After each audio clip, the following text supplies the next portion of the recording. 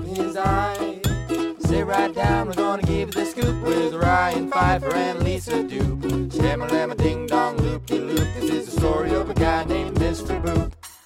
You're listening to Being Mr. Boop. I distinctly remember it being a cold night when the Boop Boys and Lisa entered my office.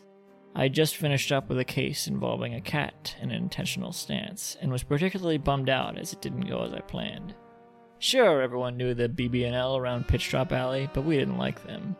When Mr. Boop croaked it on New Year's Day and the Davis fellas showed signs of slowing down, they showed up more than willing to fulfill both their seats, quickly rising in the ranks of the Boop gang as well as the Davis crew.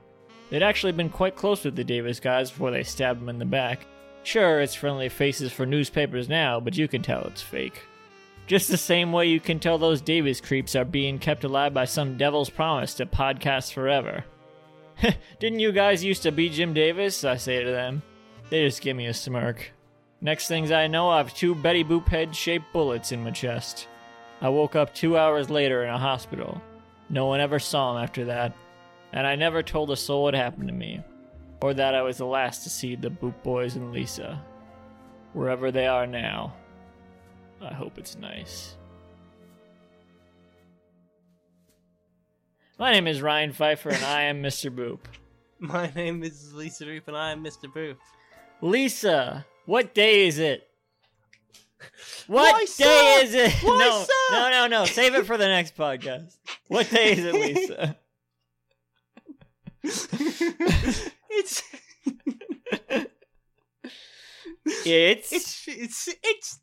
January 1st, 2021. You skipped the actual day. Yeah, it's you Friday, skipped the day of the week. It's Friday. Yeah. It's Friday, January 1st, 2021, during the 217th ever Mr. Boop strip. It's true. What happens in today's Mr. Boop? In today's Mr. Boop, the end of Boop. Oh my god. Wow, we're done. We're done. Good night, everybody. We're free. We're finally free. Well, not quite. Not yet. The shackles of, Boop Oh, Lisa! What's the What? shadow synopsis? Oh, shit. Hang on. Oh, we didn't fucking is pull there it a- up. is- I can't is believe there a we're not shit- prepared for the final episode. Is there a... Classic us. Classic us. This is just like the Boot Boys and also Lisa. You gotta pull up the... shadows. I'm doing. Okay. Grand finale in brackets that's just the name. That's not really Cool. a shadow synopsis, but it's there. Anything on Patreon? Or is it a I'm big looking, thing to I'm read still after? looking. I'm still looking. All right. Well, I guess we'll start then. Okay. This is a bit different. This is a video. This is not. It's a what? It's a video. It's a what? Oh, the shadow synopsis is Patreon shadow synopsis. This is it. Lowercase. oh, This is it. cool. All right. Well, this is it. We have a white void, as we usually do. One of the Patreon comics reads, "This one isn't a comic strip." It's not. It's a video. A what? You there? Shut up. What medium is it? Well, it's a video, sir. The strip, as always. There is a strip. There is a strip. It's the last strip. The last strip we read, strip 216, is on a white void, which it usually is, but now it's a white void, the dimensions of a video. Yeah. And we see. What's the highest quality on this video we got? What's the Okay. dimensions? 1080p. Oh, let me read the description. No, I'll read the description after. So we don't need to describe this. We just see strip 216 with the title and everything on a white void. And we hear a song playing as it kind of shrinks into the distance very slowly. The song is definitely from the end of Who knows what it's from? We could never know. I'd It's just a recognize song. that anywhere. I'd recognize It's a that song. anywhere. There's some tambourine So, and it's like dun, Piano. dun, dun, dun, dun, dun. Who Acoustic. knows? That could be anything. Anyway, It could be. Now we see the strip, Mr. Boop's setup. the white void fades into a drawing tablet. You know what I noticed about this? Look at how many layers he's using. Just the one. Oh, that doesn't Yeah. seem realistic. Well, I we don't had think- this argument last week, and you said he was only using one, and I said, Oh two. no, I don't think he actually. I think he pasted the finished strip into. What does he use here? You don't Clip think this is Studio. a He uses screen- Clip Studio Paint. Let's take a look at his setup here. First of all, well, Yeah. let's describe the whole picture here. We're seeing we have his both of his. zooming out. We see both of his hands, and it is slowly zooming out. And the elements are separate. Like the background with the drawing tablet with the strip on it. The strip is still there. Yeah. Is a different element than his two hands, which are rendered with more detail than usual because it's close up. Mhm. 'Cause it's His real. his right hand is holding a drawing tablet pen, and the other is on a mouse. This is a tablet that is like flat down on his desk, which is not rendered at all. It's just the desk is like a white background. But It's a anyway, dramatic effect. those two elements, the hands with the pen and the mouse, are different elements than the background. So as it zooms out, they're moving somewhat separately.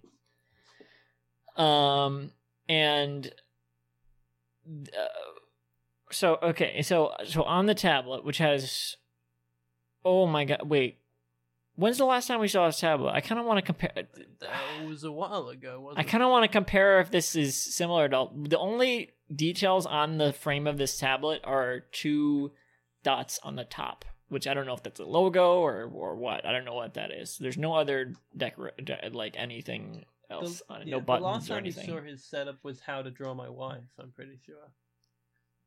Oh, I'm looking at it right now. but we haven't seen a picture of the tablet before like this. I don't think... we've seen a drawing of the tablet, but I don't think it looked like this. It didn't have like the two little ovals on top. No, it was a very simplistic drawing. I mean, this is very simplistic. Well, I mean, yeah, but it's So in the tablet is like actual, not drawing UI, like actual screenshot of his working interface with the strip on it. And it's still strip 216. This is a 1,650 pixels by 1,650 pixels. Perfect square. I was editing a Mr. Boop strip earlier today, and I noticed whatever strip it was the first strip actually, and that was the same dimensions as this. So I would say it probably stayed consistent this whole time. At the top, so the file is called mrboop216.png, and it says 1650 by 1650 pixels, 300 DPI. I don't know what that is. DPI, 100.0%, and yeah, Clip Studio Paint EX. Yeah. So you can probably just gather from the rest of this what Clip Studio Paint would look like. You can Google what Clip Studio Paint would look like, and figure that out. We've described his desktop, his bar before. Yeah. Lisa, can you compare if his what is it called, the toolbar, taskbar, whatever at the bottom? If that's at all different. I sent it in chat. It is a little different, I think. Let's see, what's he got in his original? He's got the file Oh folder. yeah, there's more stuff there. There's an A symbol. Yeah. I don't know what that's for. And there's a little cube, like a little box cube symbol next to that. Those are both there's 3 symbols added to the end after Steam. And there's I think some others besides that, but there's 3 added after Steam, which is Microsoft Edge. That one's interesting. In fact, I think Chrome is gone. And wait. Is it gone or is it Oh. just covered up? Yeah, Chrome is gone. He uses Microsoft Edge now. This feels creepy to examine, but we don't need to go through every single item because I don't know what they all are. Not. Yeah, let's not. But there's new items. So we're zooming at where this is. OBS is not open, notably, because it was last time because he was recording his filming tutorial. himself, Yeah, yes. and now it's just a screenshot, I guess. This is just a screenshot. Or it's a It's interesting. fantasy, I don't know. It's rendered in black and white. Interesting. well, the screenshot is. Yeah. Yes, to keep in with the tone of the comic, I suppose. I don't know if there's any color in any of. Mr. I didn't Poop. really. It's interesting. I don't think I really thought of Mr. Poop as being black and white because it's drawn. Like it's not like a black and white filter. It's just like a drawing that's not colored in. That's interesting how I think about it differently. If you like I think if I was seeing like imagine you're looking at a Garfield strip in the paper with no color in it, and then Garfield holds up a photo and it's in black and white. It's like, whoa, why is Garfield holding up that black and white photo? That's how it would feel. I want to look at the brush he's using here real quick. Like, it says leaky pen. I was trying to draw something in the Mr. Boop style earlier today, not to like tangent too much on that, but this is interesting to look at because of that, because I was having trouble finding a suitable replacement for like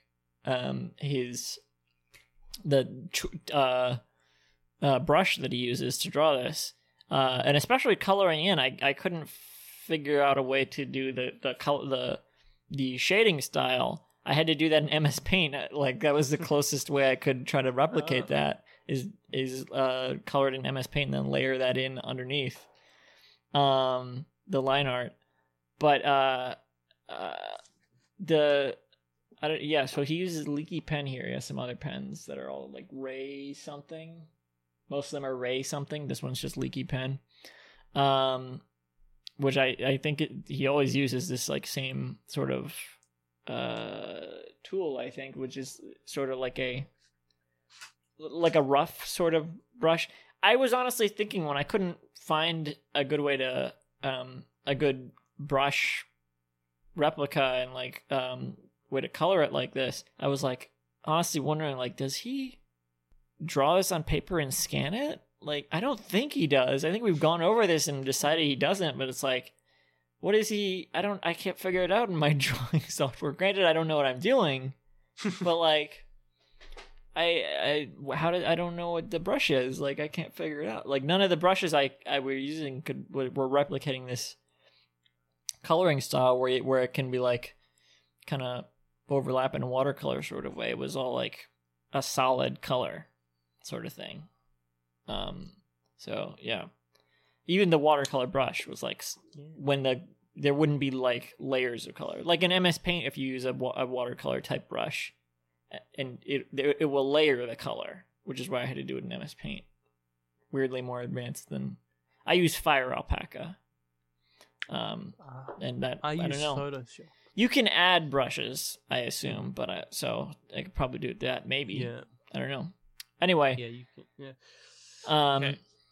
It's really interesting how we're clearly this is showing us we're breaking away from we're breaking the fourth wall in a way, right? And it's a really interesting way of showing us this by literally panning away from the screen.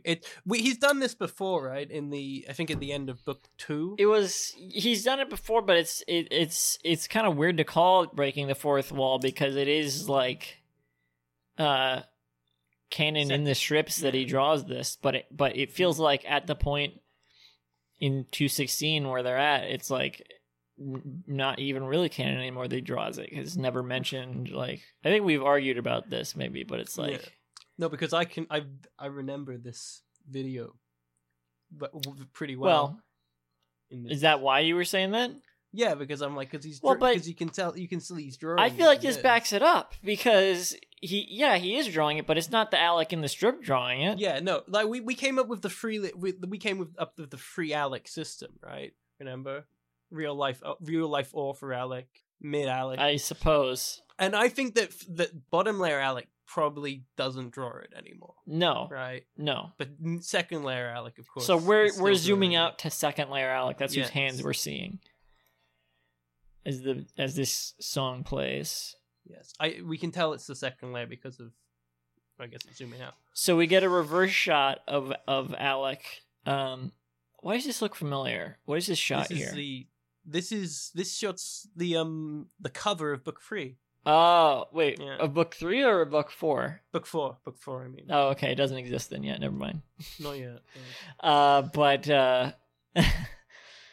his eyes look crazy here. So this is it's worth noting. This is Alec here looks like what was it called? Mr. Boop? Layer 2 Alec. Well, yeah, but he looks like Mr. Boop. He looks like Mr. Boop. Yeah. This is how he's telling us that it's, and he's kind of got some like folds under his chin because of the angle we're seeing him at. I guess very thin philtrum. I think it's interesting because we've talked about this free reality system just only recently, but I think that it's important to note that within Mr. Boop, the topmost layer is never actually acknowledged, really. Other than, like, I guess in the videos, but that's still layer 2 Alec.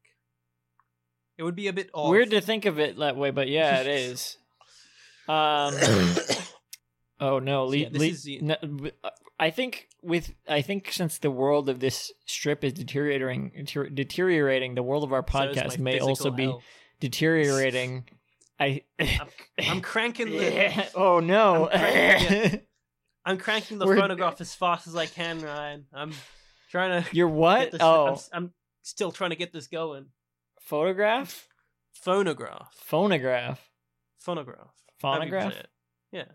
I thought you said we're saying photograph like Marty McFly. Oh. Anyway, we're both like Marty McFly. We're fading away from this podcast. That's why we're both hacking up long. It's not because one of us has COVID. We've been fading out since the beginning of the episode, actually. I think you were saying since the beginning of episode 1. It's been a very slow fade out, and now we're like barely visible. That's how much we're fading out. Luckily, the voice doesn't go at all until we're like completely gone. Cool shot here, I reckon. It's an interesting shot. Yeah. A lot of details on the wrinkles of his shirt. I mean, not the wrinkles of his shirt, but like the wrinkles of the outline of his shirt, but not so much on the shirt, other than like where the sleeves part and stuff. I believe it's a close-up, right? It's a close-up. Yeah. A few buttons. His hair isn't as detailed as the rest of him. I feel like we see more lines in his hair when he's... Well, I was going to say when he's just regular Mr. Boop, but I guess that was only in the first few strips, wasn't it? Only at first were there as many lines like that. I think the most notable thing about his appearance here is his eyes look really crazy. Yeah. They don't look super realistic. They just look like pretty like. It's hard to tell what he's trying to convey by doing the eyes like that. It's like he's going mad. Some slight baggage under his eyes. One of the pupils is like dilated. He's got like two different colored irises. Is what it's like. He's got that David Bowie thing where one pupil is permanently dilated. That's what it is. The pupil is covering up one of the irises. On his left eye. Yeah. Also, this is just the way he drew it. This is not a notable detail, but the glasses are like part of the nose. They're like Oh yeah, I was noticing the glasses look like goggles here. You know. Oh, they're like he's got a Groucho Marx nose. And the eyebrows are right on top of the glasses, too. So it's like the eyebrows are part of it, too. Is because they're also very Groucho-y. Oh, my God. It just needs the mustache. I wish I knew any Groucho material that I could... I wish I knew any Groucho material. I'd use it in this podcast. But I don't, so I won't. Duck soup? Chuck soup. Good night, folks. So what we got time for? Yeah, cool Gummo shot. Marx. Go Very visit the epic. tomb of Gummo Marx. Anyway, Right, Mr. Boop sent you. yeah, carve it into his tomb. Okay. The We got a background, gradient great. on the back. I guess you'd call it that. It's the white background is fading to red. Mm-hmm. Red, like He's also got blood tears red in his eyes now. color, and yeah, globs of tears have formed under his eyes. The picture has stayed the same except for these tears appearing. It now fades to the same shot, but his hands are covering his face in like a "oh dear God, what have I done" sort of position. Very similar to the way that characters' positions change in what's it called, visual novels, just by fading into a different pose. Sometimes they do. Sometimes they just like hard cut. yeah snap. Really cool. His creation is like, he's like, oh no, this has gone too far. Who's to say what's going on here? What is like? Well, I mean, Us. it's not That's the point. not my job to say. It's not my place to say. It's not my place to say as host of a Mr. Boop recap 200 podcast. plus It's not my place to episodes. say as to what's happening in this Mr. Boop. Yeah, no, he's like, I just love this like raw emotional reaction to, how much his creation has twisted himself, itself, and also him. He's like, oh no, but also I feel like it might be a. Lisa, it's time for the drinks roundup. Okay. What are you Let's drinking? reach into the mailbag. I'm not drinking anything. We don't have a mailbag.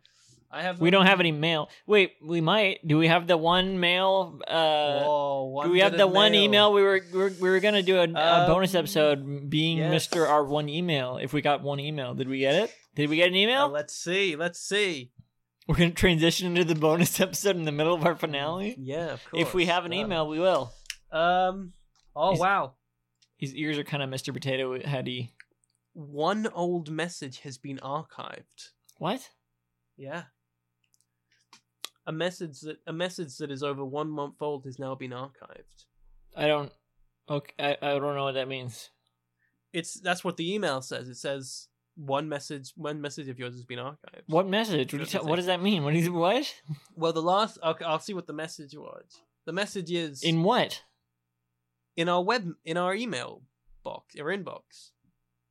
We had an email saying a message was archived in our email. One of our old emails have been archived. How do we get an email saying that one of our emails have been archived? How does that make sense? I don't know. I'll see which email has been archived. It says the same thing, and also the one before. So the that email says that the has same been thing. archived is an email that said one of your emails has been archived. I think I don't even know what the real. Is this email just a recursive thing? Yeah, this happens like once a month. I get one of these. What? What is this? Is this Gmail? What is this? This is webmail.meetingmrboop.com. Webmail is awful. What is this? This shot reminds me of the poster for Extremely Loud, Incredibly Close. Remember that movie with Tom Hanks? I don't know what that is. That was a movie people were talking about when it came out. I think only because of the title. Huh. What's it about? Tom Hanks and his drama with his son or something. I don't know. Whoa! You're saying whoa because of the next shot. The next shot, not because of the movie Extremely Loud and Incredibly Close. That sounds like a cool premise, so I'll admit.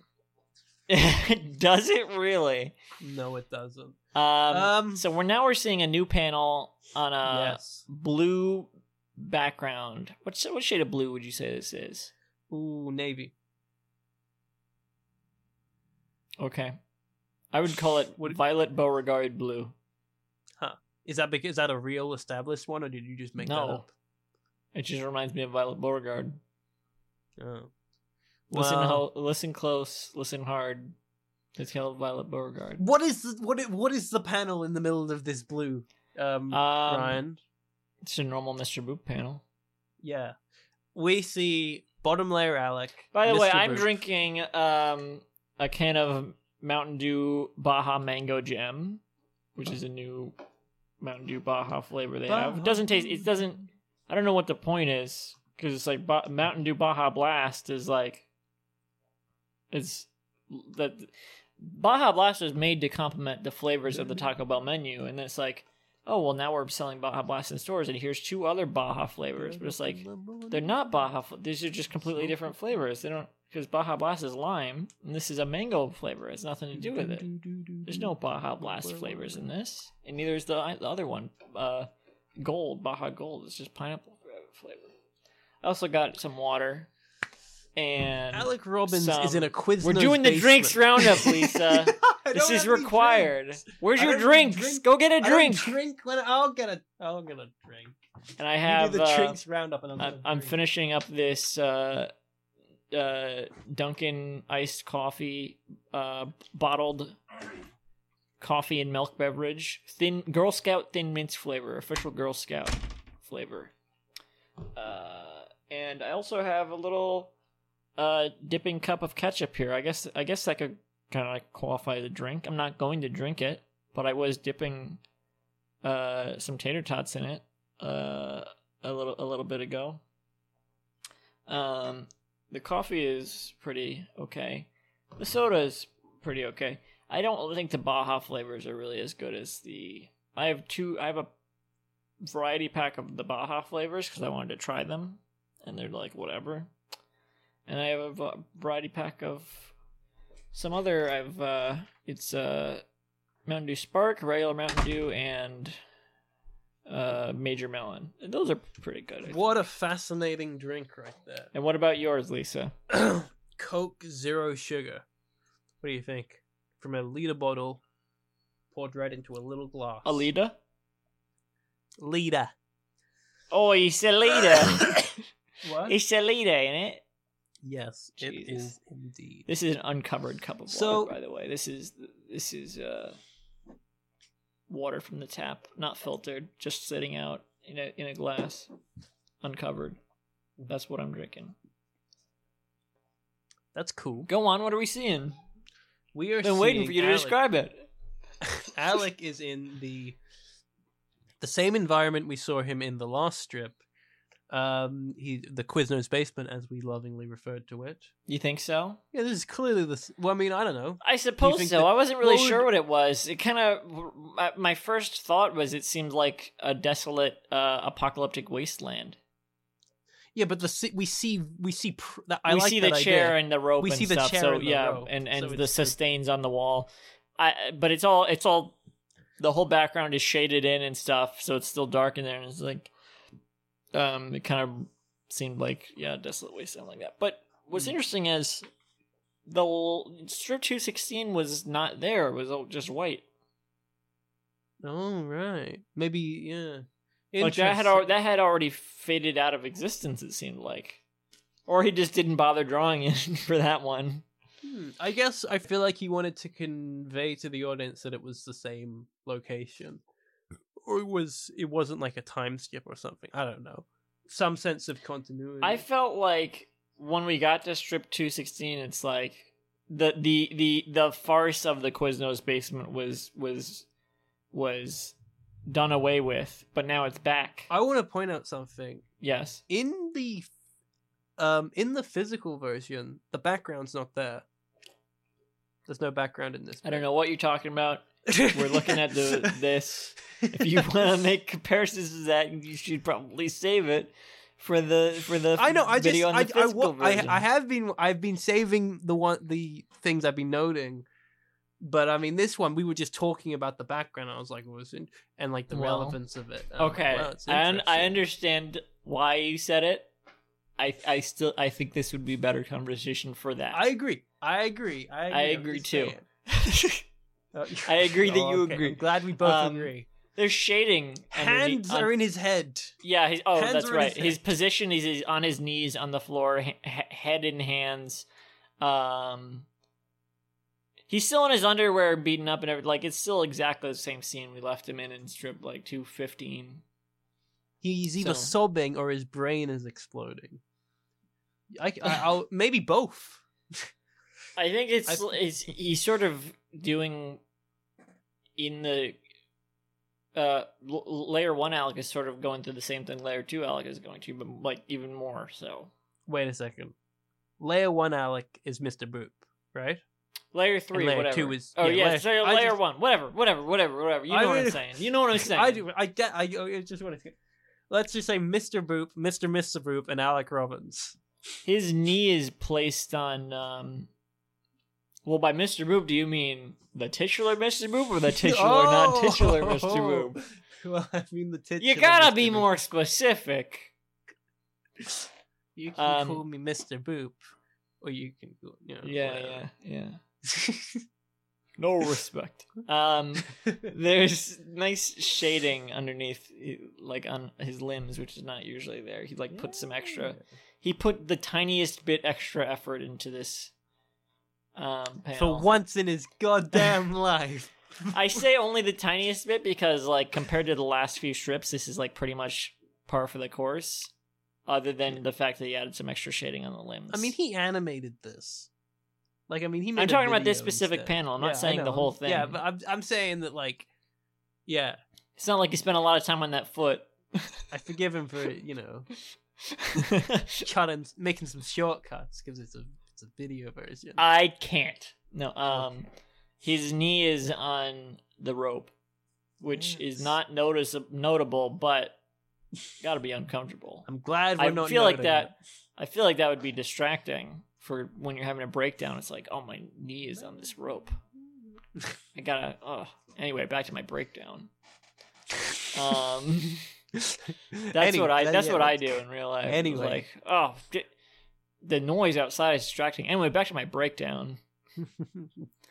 The music is still playing throughout all this, by the way. The panel fades out, by the way. The background of the panel the Alec in that panel is cut out and left in this the blue background that the panel was on. This blue void. Yeah. And he lifts his head out of his hands in like one cut. His nose is bloody, his glasses are cracked still, tears are in his eyes. His hands are apparently mortally wounded. They look like they've been because of the way they're drawn. They look like they've been broken. That's just how they look. No. He looks like he's looking at something. He looks like he's looked up from. He looks like he looked up from having his head in his hands because something happened and he's looking up. I imagine he's looking out at the worlds in which he's created, which I guess is faded away. Maybe by now. we shall see. The fact that the world was there and then faded away is sort of like a representation of what you were talking about, how the Quiznos fiasco faded away. Yeah. Which, I mean, it already had, and then it was just back suddenly. Well, this is just this is to convey that in this new medium, I guess. I feel like he should have kept it for strip 216, just to keep it consistent. I think it's a cool artistic thing to have. I think it worked for strip 216, but it caused a problem in this moment of 217. I think that it's the effect of having Alec. It caused a problem for people doing an hour-long analysis of it, because we have to call attention to the fact that it's inconsistent. Everything you missed. Boop 217 analysis video, 1 hour.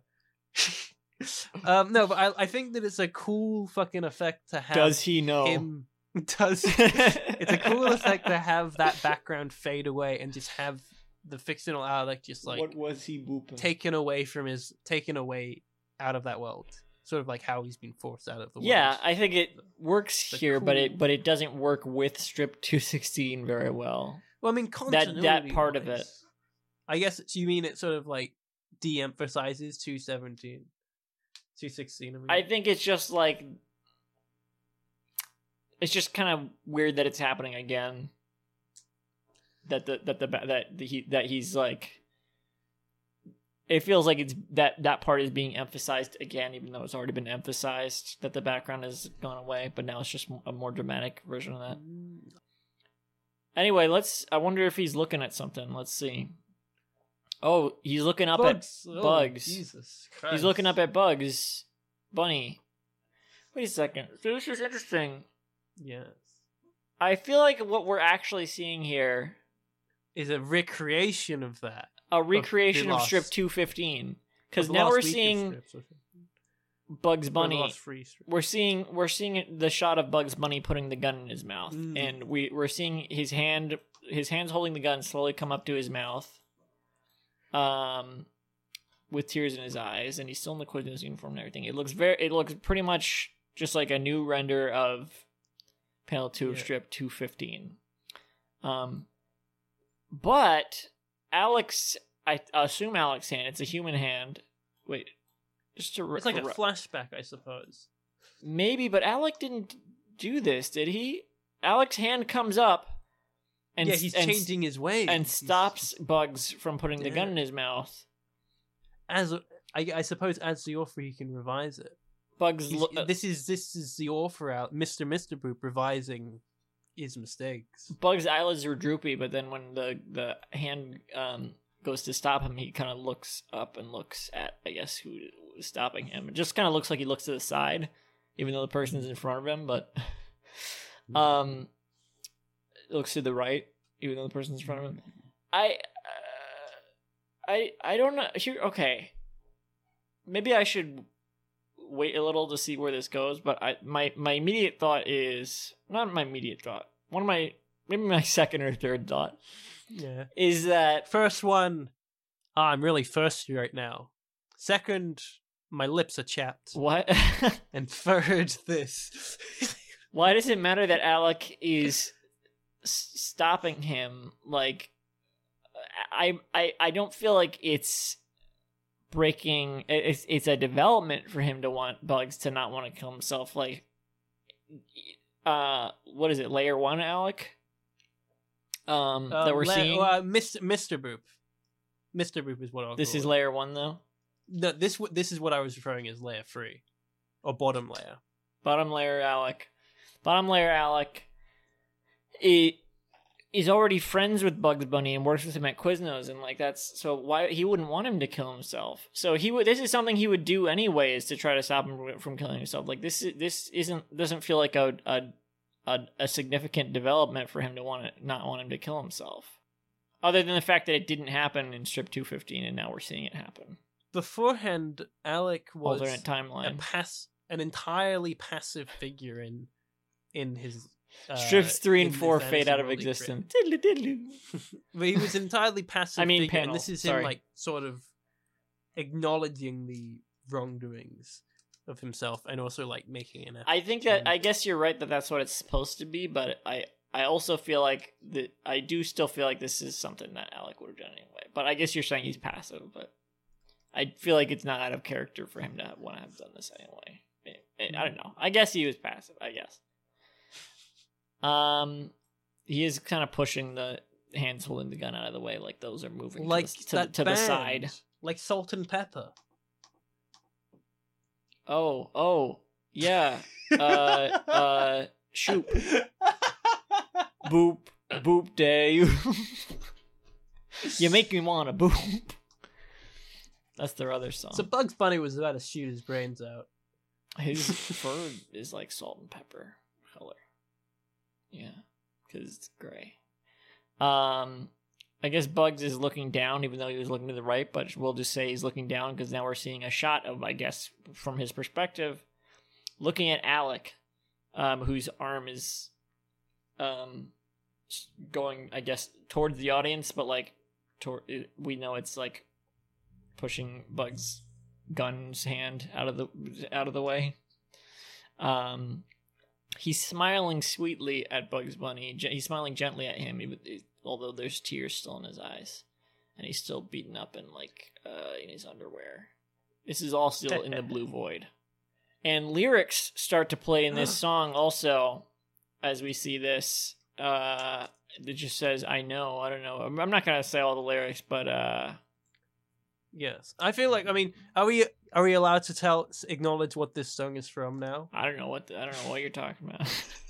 Well, I'm gonna fine. say What is it? What the fuck is the song? I don't know. I don't know what you mean. What is it? I don't know. What? It's from the what is it? Early '90s classic anime film, End of Evangelion. Bad the film. Cool sequence. Bad movie. I don't know. I'm not gonna. It's a cool sequence, though. And it was like, oh. Well, we're not allowed to get into it because we didn't do a bonus episode about Evangelion. Yeah, but we can acknowledge it in. We can acknowledge relation to this. We can acknowledge it. We can. I don't know how much we can really get into Evangelion because I think we're just gonna get super off topic. No, yeah, I don't want to talk about Evangelion. Anyway, I thought Evangelion was. No, I just want to talk about how why he's using the same song and why he's reflecting the. I think is because that was the end of Evangelion, and this is the end of Mr. Boop. That's the reason why. It's the only reason why. I think it's. But there was more Evangelion after it. I think. There was. I just watched the last 2 episodes. I actually think I watched the last episode yesterday. It's one of the oldest shows I've ever finished. And I watched the last episode. The last 2 episodes honestly barely feel like they even take place after the movie, just because, I guess they do. It's just all so confusing that it barely even feels like they do. Narrative. We're probably going to get 2 Mr. Boop strips after this, I assume. Yeah, presumably. Yeah, where it's just all still in this blue void still, and nothing makes sense. Mm-hmm.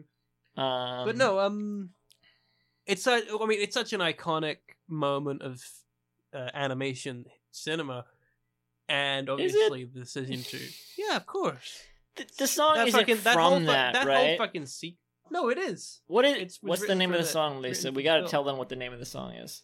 I don't know what the name of the song is. It's the song. You didn't do your research. I mean, look at the fucking video description. It's in the video description. It's not called the End of Evangelion song. M10 Nakanishi Ariane. I don't think that's the name of the song. I think that's like a file name. That can't be the name of the song. I get M10 _ Nakanishi _ Ariane. I don't think that's the name of the song. It says released 2013. I know that's not right. This is from album Evangelion Pianoforte. I know that's not right. I feel like the song probably was not made for the movie. It was my guess. I'm sure it was. Why do you guess that? Because it's. Was the Evangelion theme song made for the? Well, yeah, of course that was. The song is called "Come Sweet Death." So then, are the lyrics about Evangelion? I don't fucking know. It's in German, isn't it? Wait, it's called "Come Sweet Death." Then why is this called M10 _ Nakanishi _ Ariane? I don't know. It's the Wikipedia says, song was performed with piano, harmonic organ. It was used in the 1997 film, The End of Evangelion. Interesting. But it doesn't famously it was. That doesn't mean it doesn't tell me from. It doesn't tell me anything about what it was originally written for. Worth noting, the song is longer than this video. Yes. So we'll see how that works. Yes, it's actually but also the only Wikipedia reference to this song is on the article "Music of Neon Genesis Evangelion." So it doesn't have it's not at least a famous pre-existing song. I guess I would say there's an 80% chance it was made for the movie. 80%, maybe 85. Maybe it was made for this. This was Sophia's favorite song for a while. Maybe it was, but I think she hasn't even seen Evangelion. No, it was because of this that she fell in love with it. But it was because of Mr. Boop? Yeah, she's like, this is a great song. That's so funny. Yeah. Have any other finales utilized the song like this has? I feel like they probably has before. Super Robot Wars Alpha 3. End of Evangelion isn't really a finale, like you said. No. Like, so right. No, but I feel like that. I meant as in the end part of the movie, like of when this is used, right? Isn't there stuff after that song plays as well? Yeah, but it's really to symbolize that it's going into the end half, right? Okay. Yeah. I don't even remember what happened in that. After that, it's just so incomprehensible. I just remembered being wowed by the visuals and stuff, and having a strange emotional impact that I couldn't really comprehend. Do you like David Lynch? I've seen Eraserhead, sure. I haven't. I've only seen season 1 of Twin Peaks. Yeah, we've talked about this on the podcast. Yes. No. I think multiple times. No. We talked about this on the Cheryl week. We said this exact same thing. I said I've seen Eraserhead, and you've said I've seen Twin Peaks. Have you seen that's just like a movie. Have you seen that sequel they did to Space Jam? Oh, you bet. Space Jam: A New Legacy. Let's talk about that. I hate dinner. Okay. You want to know what my crazy theory about that movie is? That he is allergic to dinner. The mask was gonna play a bigger role. Allow me to Well, I think when did we talk about this when in the bonus episode? I think when the stuff was leaked for Space Jam: A New Legacy. I like how we're going over the greatest hits of Being Mr. Roop topics. Remember the Electries? That's not greatest hits. Although I think it will be a shame if none of the slang comes up in this. That'll be a huge loss. Excuse me, because obviously there's no flapper shots. Do you want to get a Funko Pop of LeBron James as Robin from the movie Space Jam? Oh my god! Do you think he has that outfit in Multiverses? I don't know. I don't pretend to know anything about Multiverse. I think I think LeBron James is one of the free characters in Multiverses, which has been an interesting choice. But when the first leaks of Space Jam: A New Legacy, which were not really leaks, they did like a preview reel for some convention or whatever, and then that was leaked, and it was just like behind the scenes stuff of like, oh, they show the this was before any information about the plot or anything was out. And it was just like, here's behind the scenes stuff, Space Jam: A New Legacy, and you see like the Joker and Pennywise and the Mask and the Wicked Witch of the West and whatever. Like, why is the Mask wearing a striped shirt around a basketball court? And it's like, oh my god, is this movie going to be about the Looney Tunes versus like classic Warner Brothers villains? Is the other team? Because that actually sounds amazing. Voldemort was another one. I wanted them to appear in the Matrix Hagrid. 3. Not really. That would have been so much more of an interesting plot. Could you that? No, yeah, no. They just had like the way they used the Warner Brothers properties was so soulless, and it's like they could have like had people interested in like actually done like fan service that people would have eaten up, but just like they could have had, even if they didn't get Jim Carrey or whatever, like just fuck it, recast, like whatever, like it would be awful, but like they should have gotten Jamie people Kennedy. Would eat it up. People would eat it up. Yeah, Jamie Kennedy, exactly. It could have been like Bugs Bunny, he'd say. Something like that. He'd say New Legacy, love Halloween, trick or treat. Hardy har. Where's your work ID? ID. No ID. I think Bugs Bunny would have done the IDIV thing to him. He's like, what? That's my thing. That's my thing. That's my... No, he would have said it more awkward, like, that's my thing. Oh, we should have watched Son of the Mask in preparation for the finale. Yeah, we should have. I would have loved that. Well, we still need to. That'll be another bonus episode. Yeah. Son of the Mask, minute by minute recap. Maybe live commentary. But yeah. Yeah, they could have done that. That would have been such an interesting plot to have, like, and it would have been so much. That was why I was actually interested in seeing what Space Jam: New Legacy was going to be, because that plot sounds so much more. That is an insane plot that is worthy of being a sequel to Space Jam. To have the Looney Tunes fight Warner Brothers villains, like, that's such an awful idea, such an insane idea that's a perfect idea for a Space Jam sequel. Yeah, exactly. And now the Space Jam: A New Legacy talking segment has completed. I hope you enjoyed that nostalgic look back on previous Being Mr. Boop topics. And we will... Evangelion clearly influenced Alec Robbins, though, and I feel like this is him paying tribute to it. Right? Should I save this for the end?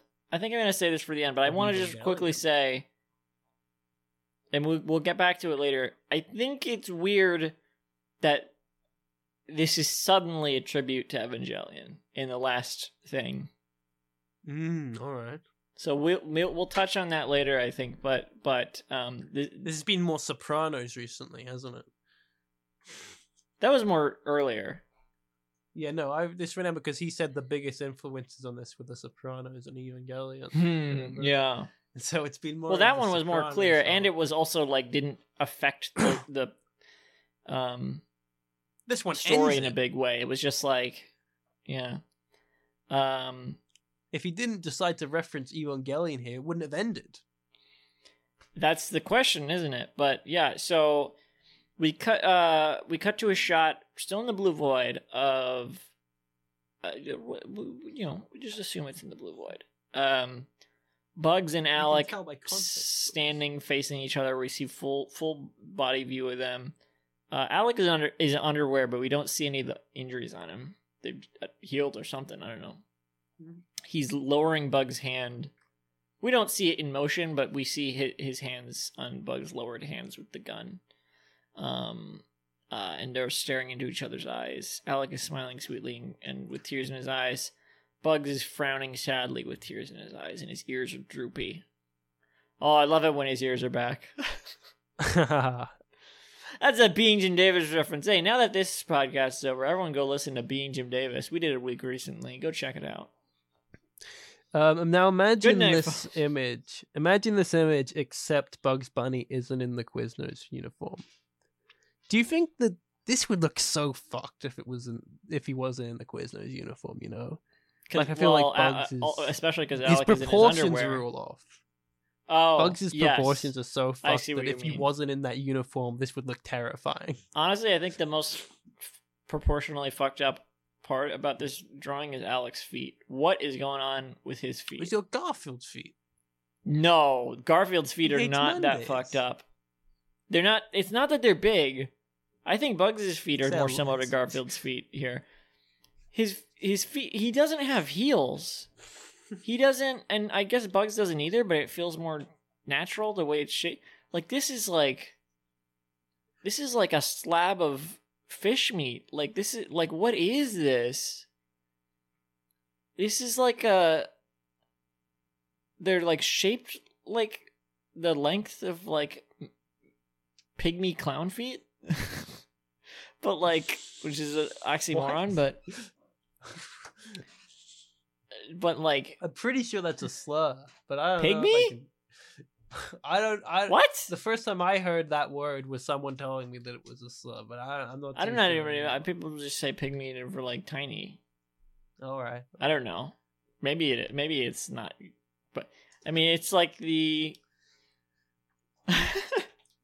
other one I won't say. That's well, the one which we talked about, I think, on a podcast before, but I think what I heard about that one is it's specifically a slur in other countries. It's not it became a slur because of certain ways it was used in other countries, and it's not the way, like, it's not like it's like, oh, it was just a slur and we didn't know. It's like it became a slur elsewhere, and that's why you're not allowed to say it. Which one? Tell me the first letter. G. Oh, G. I was wondering if you meant the G one, or because the one I know specifically that refers to is that's very similar to that is SPAZ. Familiar with that? that one? Actually, I might have been thinking of that now that I think about it. Yeah, because that one only really which is not became which a we slur hadn't in talked England about. because of That 80s is television. yes. And you know what? I think I'm totally wrong because I think I was thinking about that one. And I was talking about the other one, but I think I was thinking of that one. Yes, so. I think maybe the G one has been around. For the G one is probably decades, actually a slur. Yeah, maybe, but yeah, no, it was definitely the S one is what I was thinking of. Good topic for the finale of this. Alec, if you're listening, tell us your thoughts. What's your favorite slur, Alec? Hopefully it's one you can say. Can he say any? I don't know. Let's see. Maybe an Italian one, right? Those are all, anyone can say those. Is he Italian? Oh. No, anyone can say those. Oh, right. Right? No, yeah. Or an Irish one, I don't know. Goomba. I could probably say an Irish one. I think I'm part Irish. Were you there when we talked about Goomba? Or was that with Sophia? Whoa.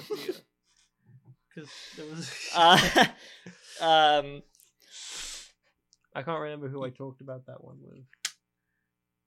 Well, I've as you know, I grew up playing the Mario Brothers arcade cabinet.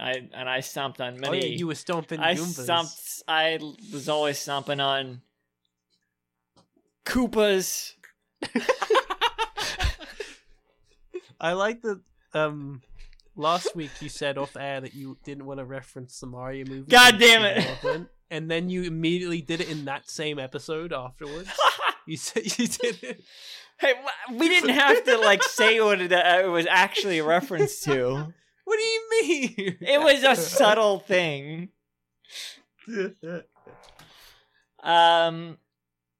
Lingers on this shot for a while. Were you singing along to the song for a second? Oh, it's a classic. It's a classic. Were you singing along to the song? Oh, I was humming. That doesn't... I mean, we're not... It's not like we're live watching this. We're just describing it. I'm still humming.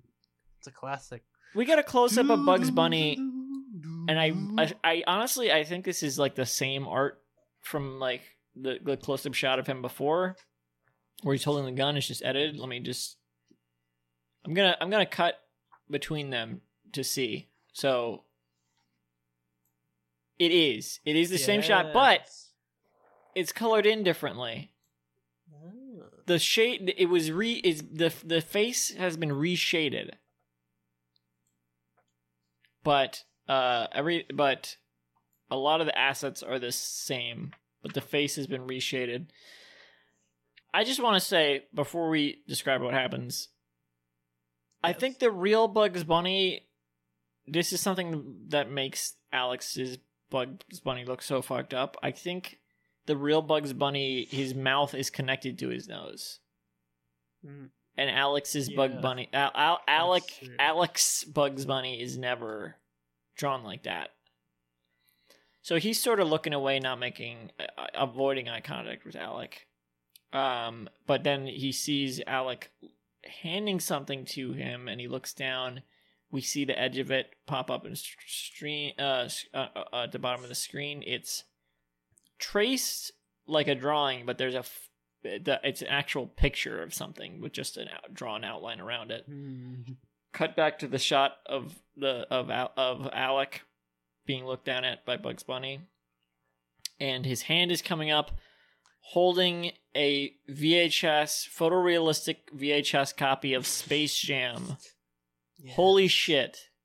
Not Space Jam: A New Legacy. Wasn't out yet. That's true. It didn't exist yet. When did that come out? 2021? Yeah, I mean, after we started this podcast is when it came out. Yeah, huh. I didn't even think about that. I was thinking about so that long ago now. I love that it came full circle. We talked about Space Jam: A New Legacy so much, and it's here. Space Jam is here. Yeah, but also, holy shit! It's interesting because those are connected because obviously we've had the themes of characters. Come on, Popeye! Fingers crossed for Popeye. Come on out. Characters have been removed from their original context and taken into this strange world of crossovers. Well, that's just the like actual. In Space. That's just the narrative. I see. Just like in Space Jam 2: A New Legacy. Oh shit! Alec is Space Jam 1. John Cheadle. Yeah, he's the Algae Rhythm. Do you think Space Jam: A New Legacy ripped off Mr. Poop?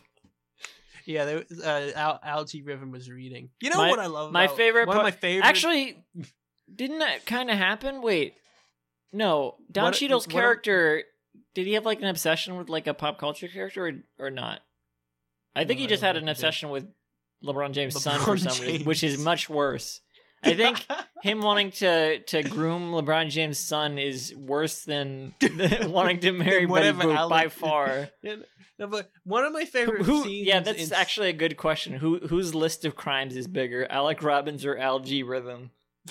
I think at this point in the real world, the Warner Brothers Algae Rhythm has committed many more crimes. Wait a second, which one of these characters exists in the real world? They both do, because Algae Rhythm also. Yeah, Algae Rhythm is canceling. Algae Rhythm just shut down Cartoon Network Studios. It's a promotion. Yeah, well, it's a promotional stunt for that Pibby show or whatever. Do you remember when people were saying that? People were saying that all the shutdowns. That's never happening now. That's not. I didn't realize that. Not, yeah. I didn't realize people were saying that. That's dumb. People said that, really? But no, I thought you were gonna say it's a promotional stunt for Space Jam 3. One of my favorite things Spy Jam. in Space Jam, Skate Jam, Spy Jam. Yeah, they just go back to the old ideas, like Mask Jam. Anyway, my favorite scene in Space Jam 2 is when the movie is pitched to LeBron James, and then he rejects it. Like, you can do... When, he goes to Warner Brothers and then they try to pitch him an idea. We're like, you can be in all of these crossover movies. You can be in a Batman. And he's like, now that sounds dumb. I love how She-Hulk reused that. Oh. Yeah, as dumb as that was in Space Jam, She-Hulk was like, oh, we got to use that. We have to because it's from the writers of Pickle Rick, which is classic Pickle Warner Rick. Brothers property. Warner Brothers property, Pickle Rick. Pickle Rick should have showed up in Space Jam.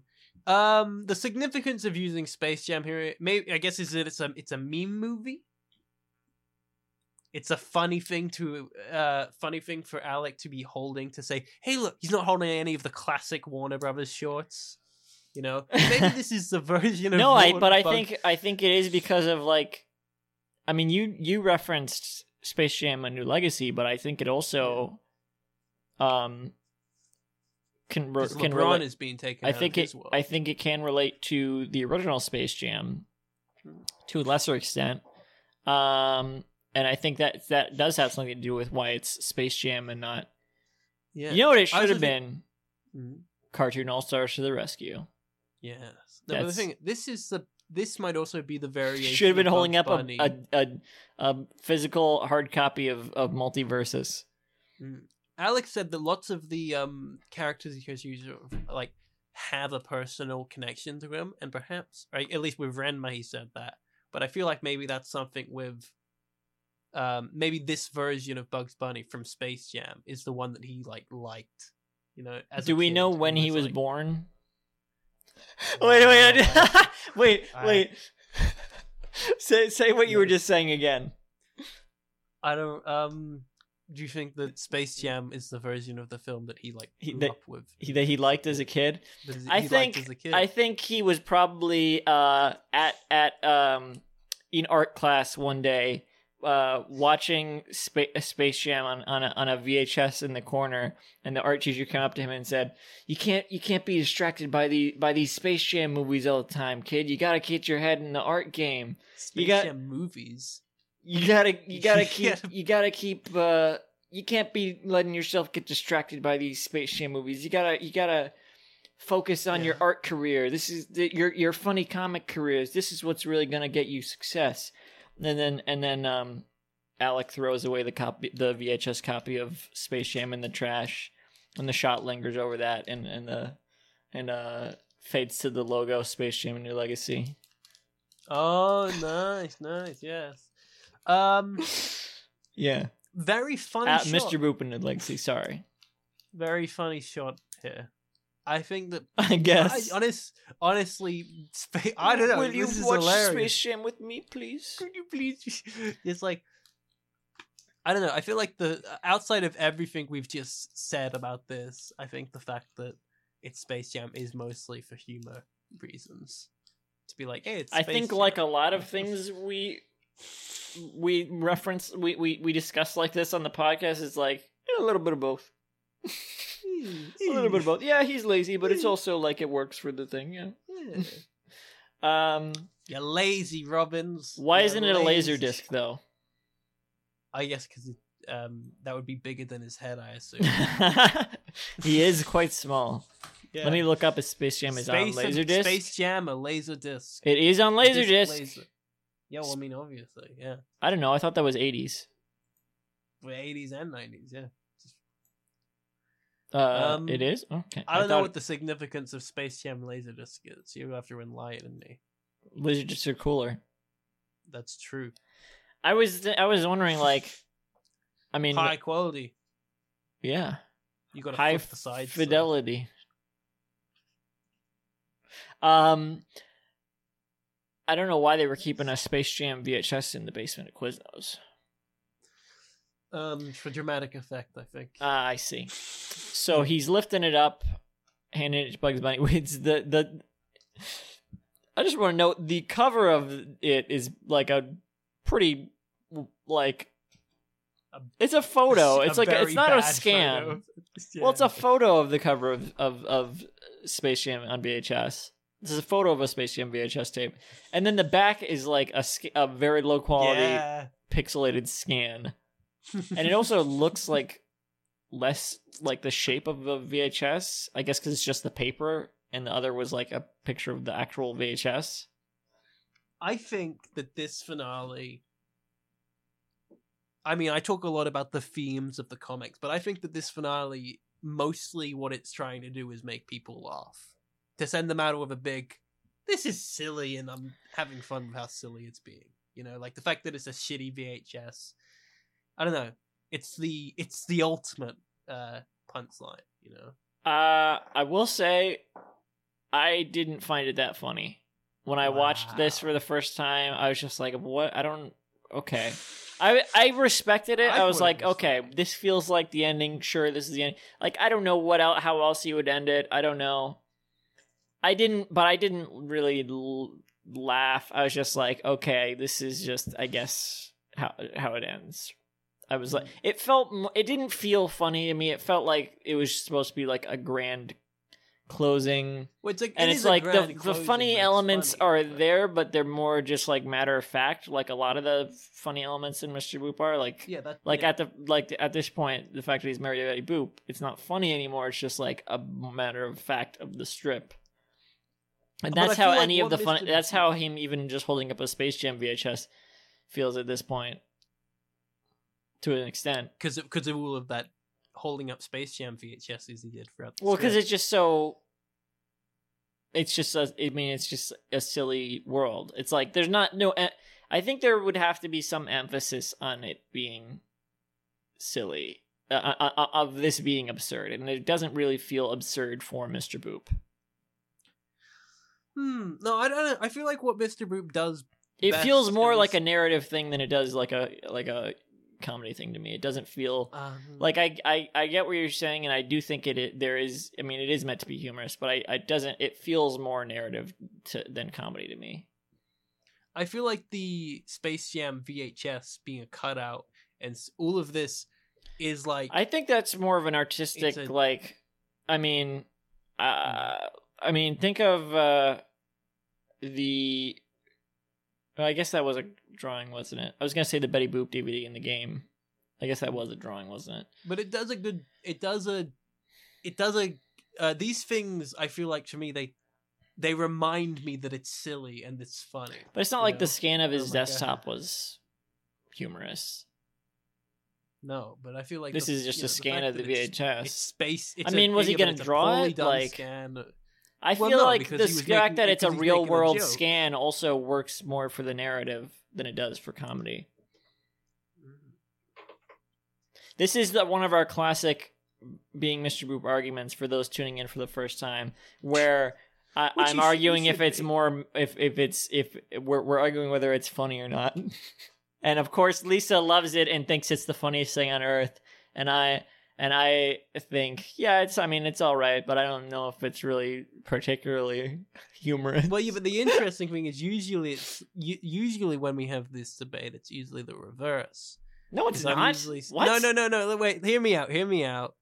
Because I'm usually arguing towards him making narrative decisions to make a point, and you're saying, I was just trying to be funny, But now you're saying, it's for a narrative purposes. I'm like, well, it's a joke. No, I think this is specifically a joke. I guess we fluctuate back and forth, but somehow it's always that you are on the side of... I think the Mr. Boop is a funny strip. You are always, like, in the defense position, and I'm always kind of in the attack position. Not because I don't have anything against it, but it's funny that we fluctuate the art, like, who is on which side, but of the argument in terms of, like, what we are arguing. But it's the fact that I am on the defensive and you are on the... I mean, the fact that I am on the attack and you are the defensive is constant, despite us swapping positions. Yeah, that's an interesting. Well, I think it changed. I think I do. Welcome to being Mr. Boop.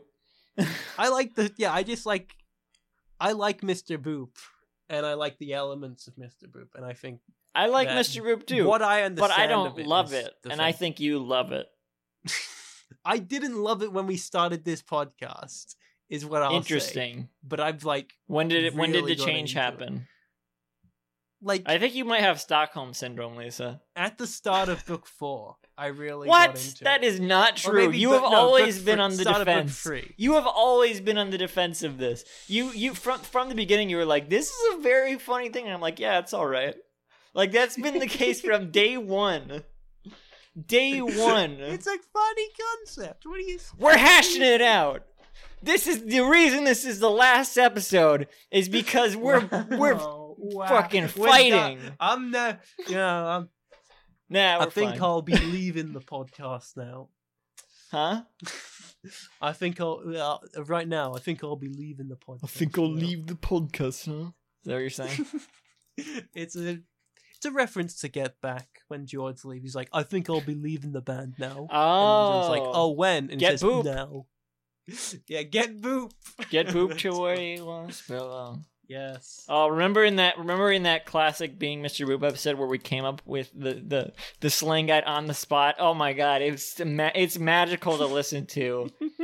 It's magical to listen to when we came up with the slang guide on the spot, and it's like, how do we do it? How do we do it? It's like it just came out of nowhere. It's like we just manifested it. And they just like it stole our lives. We that was when we made the Devil's Pact. I can't wait for the Being Mr. Boop docuseries called Electro Points. Get Boop. Oh, Electro Points bracket lies, sins, and murder. No, it's just going to be called Electro Point / Electro Trial Bang / Electoral Heart / Trobubble / Electries / etc. Or should I say Electra? Oh god. Brackets. See the slang guide. It's just gonna be called that. The title is going to be inferred. Like, the title is in brackets. Check the slang guide, but because the slang guide is the title, but the title of the docuseries isn't See the Slang Guide. It's the title is the entire slang guide, but you have to see the slang guide to see what the title is. Exactly. There is a band whose name is literally it's pronounced and I'm like, how the fuck? Okay? Like, it's spelled asterisk. It's spelled with an asterisk, but it's apparently pronounced Haven't heard about them since COVID. Haven't heard from them since COVID. I remember an old stand-up bit of a guy. I always think of this because I was like, are there people whose names are really like this? It was a stand-up bit where a guy was like talking to like, this. I don't know if this is not an actual naming convention people have, then this is just in a really offensive bit. Yeah. But I mean, he said there was a guy whose name was like spelled exclamation. Sorry, his name was spelled Electropoint Bile or something, and he's like, "What? How do you?" He's like, "My name is Bile." It's like, is that a real? Are people named like that? Oh yeah, no. I heard about a band that's name was like. Can we have this episode be longer than the rest of all the episodes combined? Oh, then all of the other episodes combined? Yeah. You want this to be 50% of the podcast? Yeah. No. I want it to be 51% of the podcast. Wow. Also, okay, we can settle for 50.1% of the podcast. How about 15? 15% of the podcast? No. I'm just saying we're only a minute in to this. We're only we're about 20% through. We're bringing back our classic segue. I know it's great. I think it's great that we're bringing back a lot of the old topics and stuff. I would mention Mr. Bean and Billy Zane, but that's strictly bonus stuff, so we're not allowed to. We're contractually obligated to see you in Mr. Book 4, I guess. Huh? See Billy Zane and Mr. Boop and Mr. Oh Bean yeah, in the book one, yeah. Mm. But we're not allowed to. So yeah. No. Should we continue now? Yeah, keep going. I don't know what we got so distracted on. Because we're having fun. So no, I'm not. Well, you. That's because we're fading out of existence, so that's not fun. But I think that's why we're talking so much is because these are our last words. And we're hosting a podcast. Bugs looks shocked, by the way. He looks completely shocked, and his pupils are dilated as he's staring at this VHS. He has no idea what this is. Or perhaps he's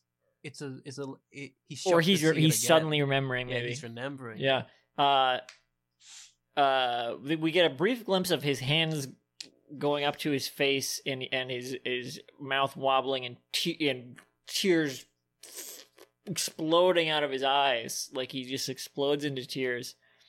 And then we immediately cut to a zooming in shot of Bugs and Alec embracing. I don't know where the VHS went; it's just gone. But Bugs leans down on his knees and wraps his arms around Alec, and Alec wraps his arms around Bugs, and their eyes are closed. They're in tears, and Bugs is sobbing, and Alec is just still like smiling gently. It's beautiful. It fades to a much closer shot of the same drawing.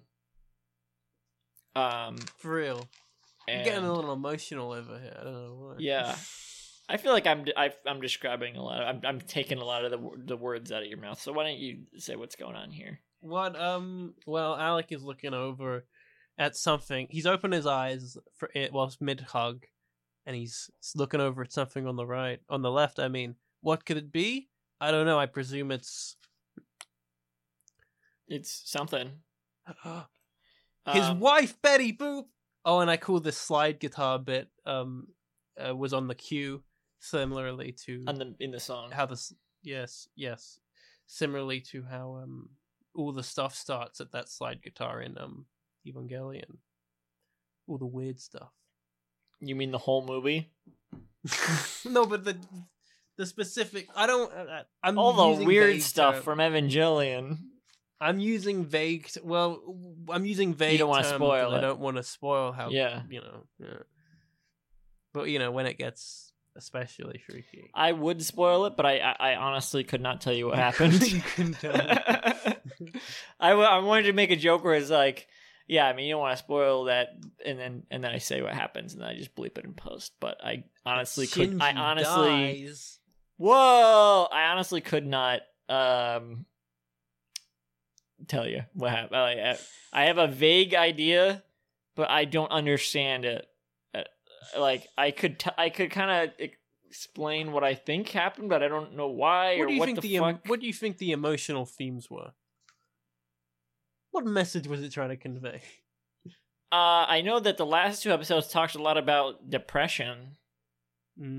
Yes. And I was watching the last episode in a restaurant in a diner. You just started crying in a diner yesterday. No, I didn't start crying, but I was like, huh, because they're talking about one of the characters is like talking about not wanting to exist or whatever, and whatever, and I was just like, oh man, this is hitting a little close. I love what she's having. But I also did not relate to it because the way he was. I feel like Shinji is always like much more whiny and pathetic about it. like what a loser! What a loser! No, but he I don't know. Remember what it was? Have you seen Trump Explains Evangelion? That's no, I haven't. That sounds kind of funny. Oh, I don't like Trump humor, but that actually sounds kind of funny. I was just quoting that. Where he said, "There's this guy Shinji. What a loser!"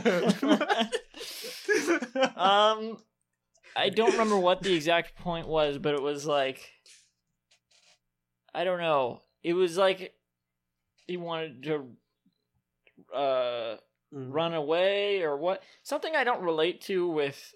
I don't want to get too personal in the Mr. Boop finale, but something I don't relate to about which is why I don't feel like I have depression is because people a lot. I mean, often with depression, people it's like, oh, you can't. You just feel like you don't want to do anything. You don't want to eat. You just want to it's lay in bed. I don't know.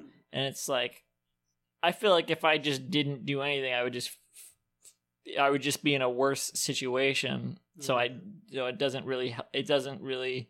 I don't know. Maybe I'm just too logical. You got something going on. I'm just too logical to to have depression. That's That's what it is. Too logical. Yeah, that's my next daily sweet talk. Depression. And then I'm just like, doesn't make any sense. You have to have a pretty high IQ to not have depression. No, but yeah, I think. Well, I mean, what I got from End of Evangelion. You didn't watch the last 2 episodes. No, I didn't. I didn't even watch most of the show. Oh, that's right. But you got the recap. But they talk a lot more about like the outcome of like what it means. I mean, what or what I don't know what that even does. I think. Well, no, but the message I got from the film was that like we should.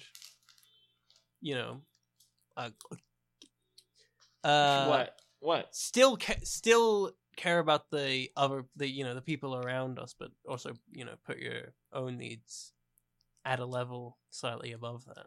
I don't understand the relationships of the characters in Evangelion, even so. It's difficult for me to like get any sort of message out of like their relationships with each other because I don't understand.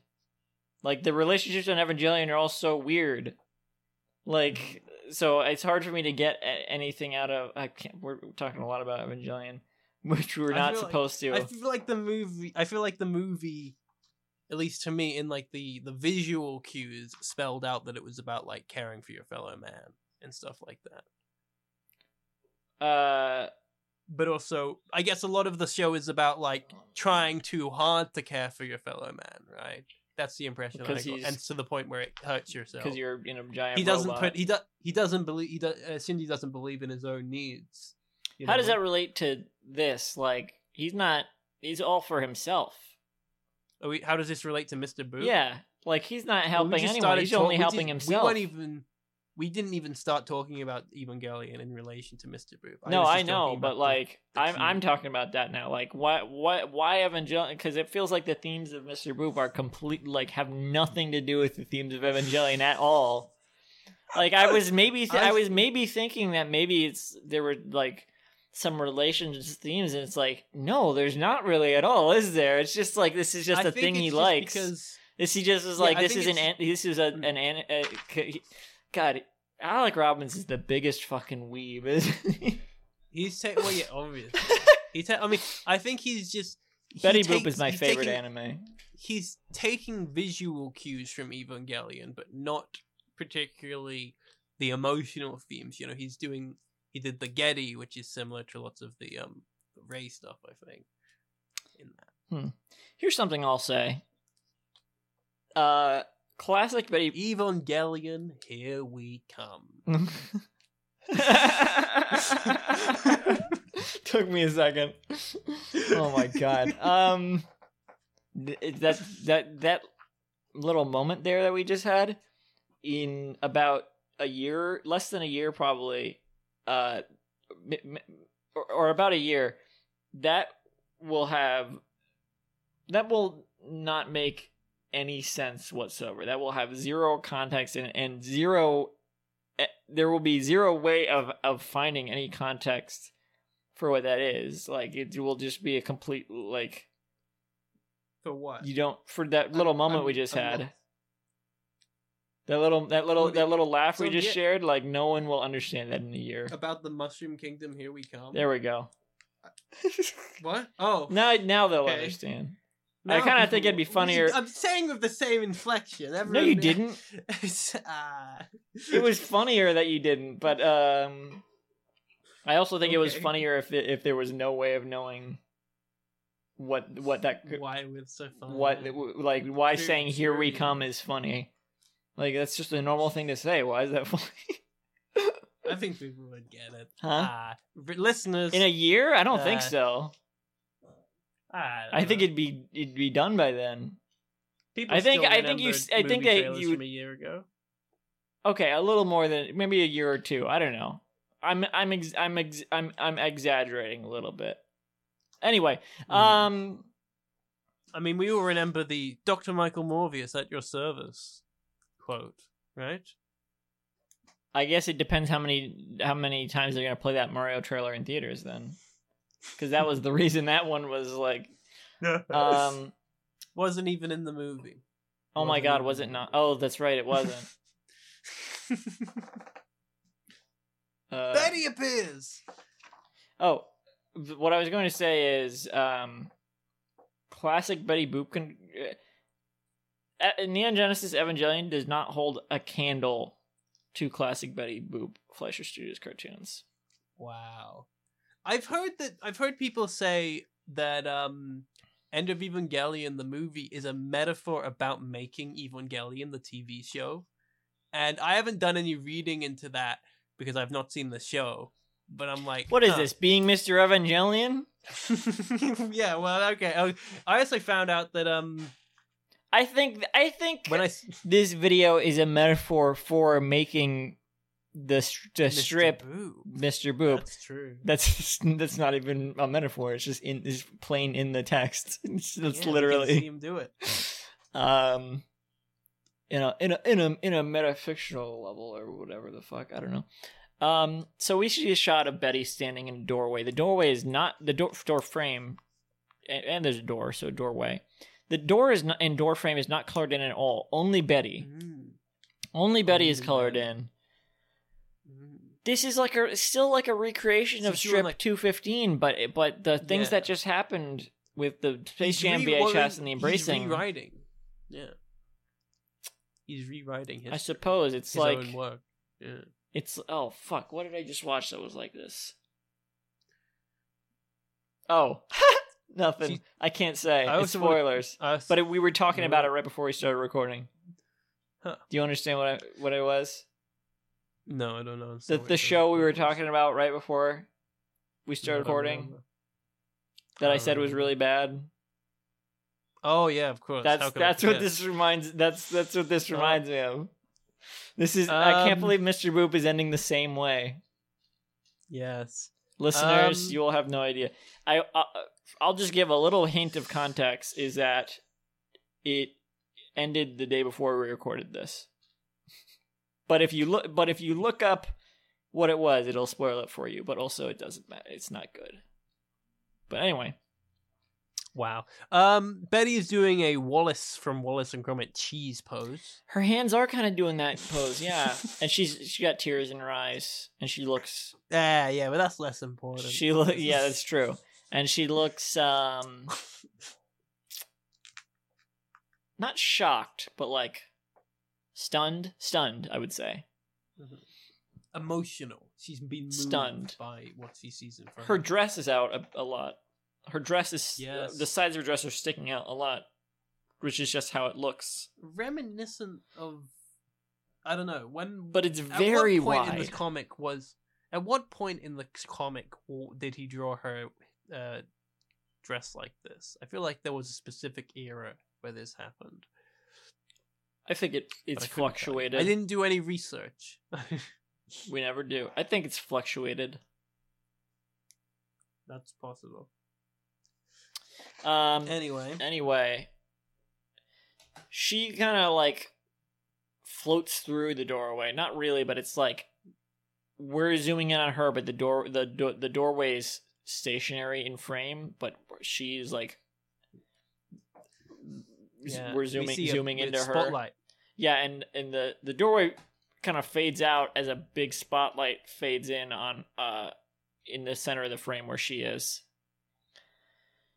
And we cut to a shot where she is on the right, standing in a beam of light that's also coming from like the top right. As Alec approaches from stage left,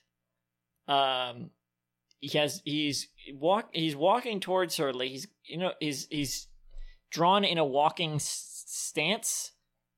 But there's no walk cycle. He's just kind of sliding forward while in a walk pose. And he's looking sadly at her with tears in his eyes. She's like kind of arms half outstretched in front of her with tears in her eyes. They both look sad. Mm-hmm. We cut to close up of Betty, tears in her eyes.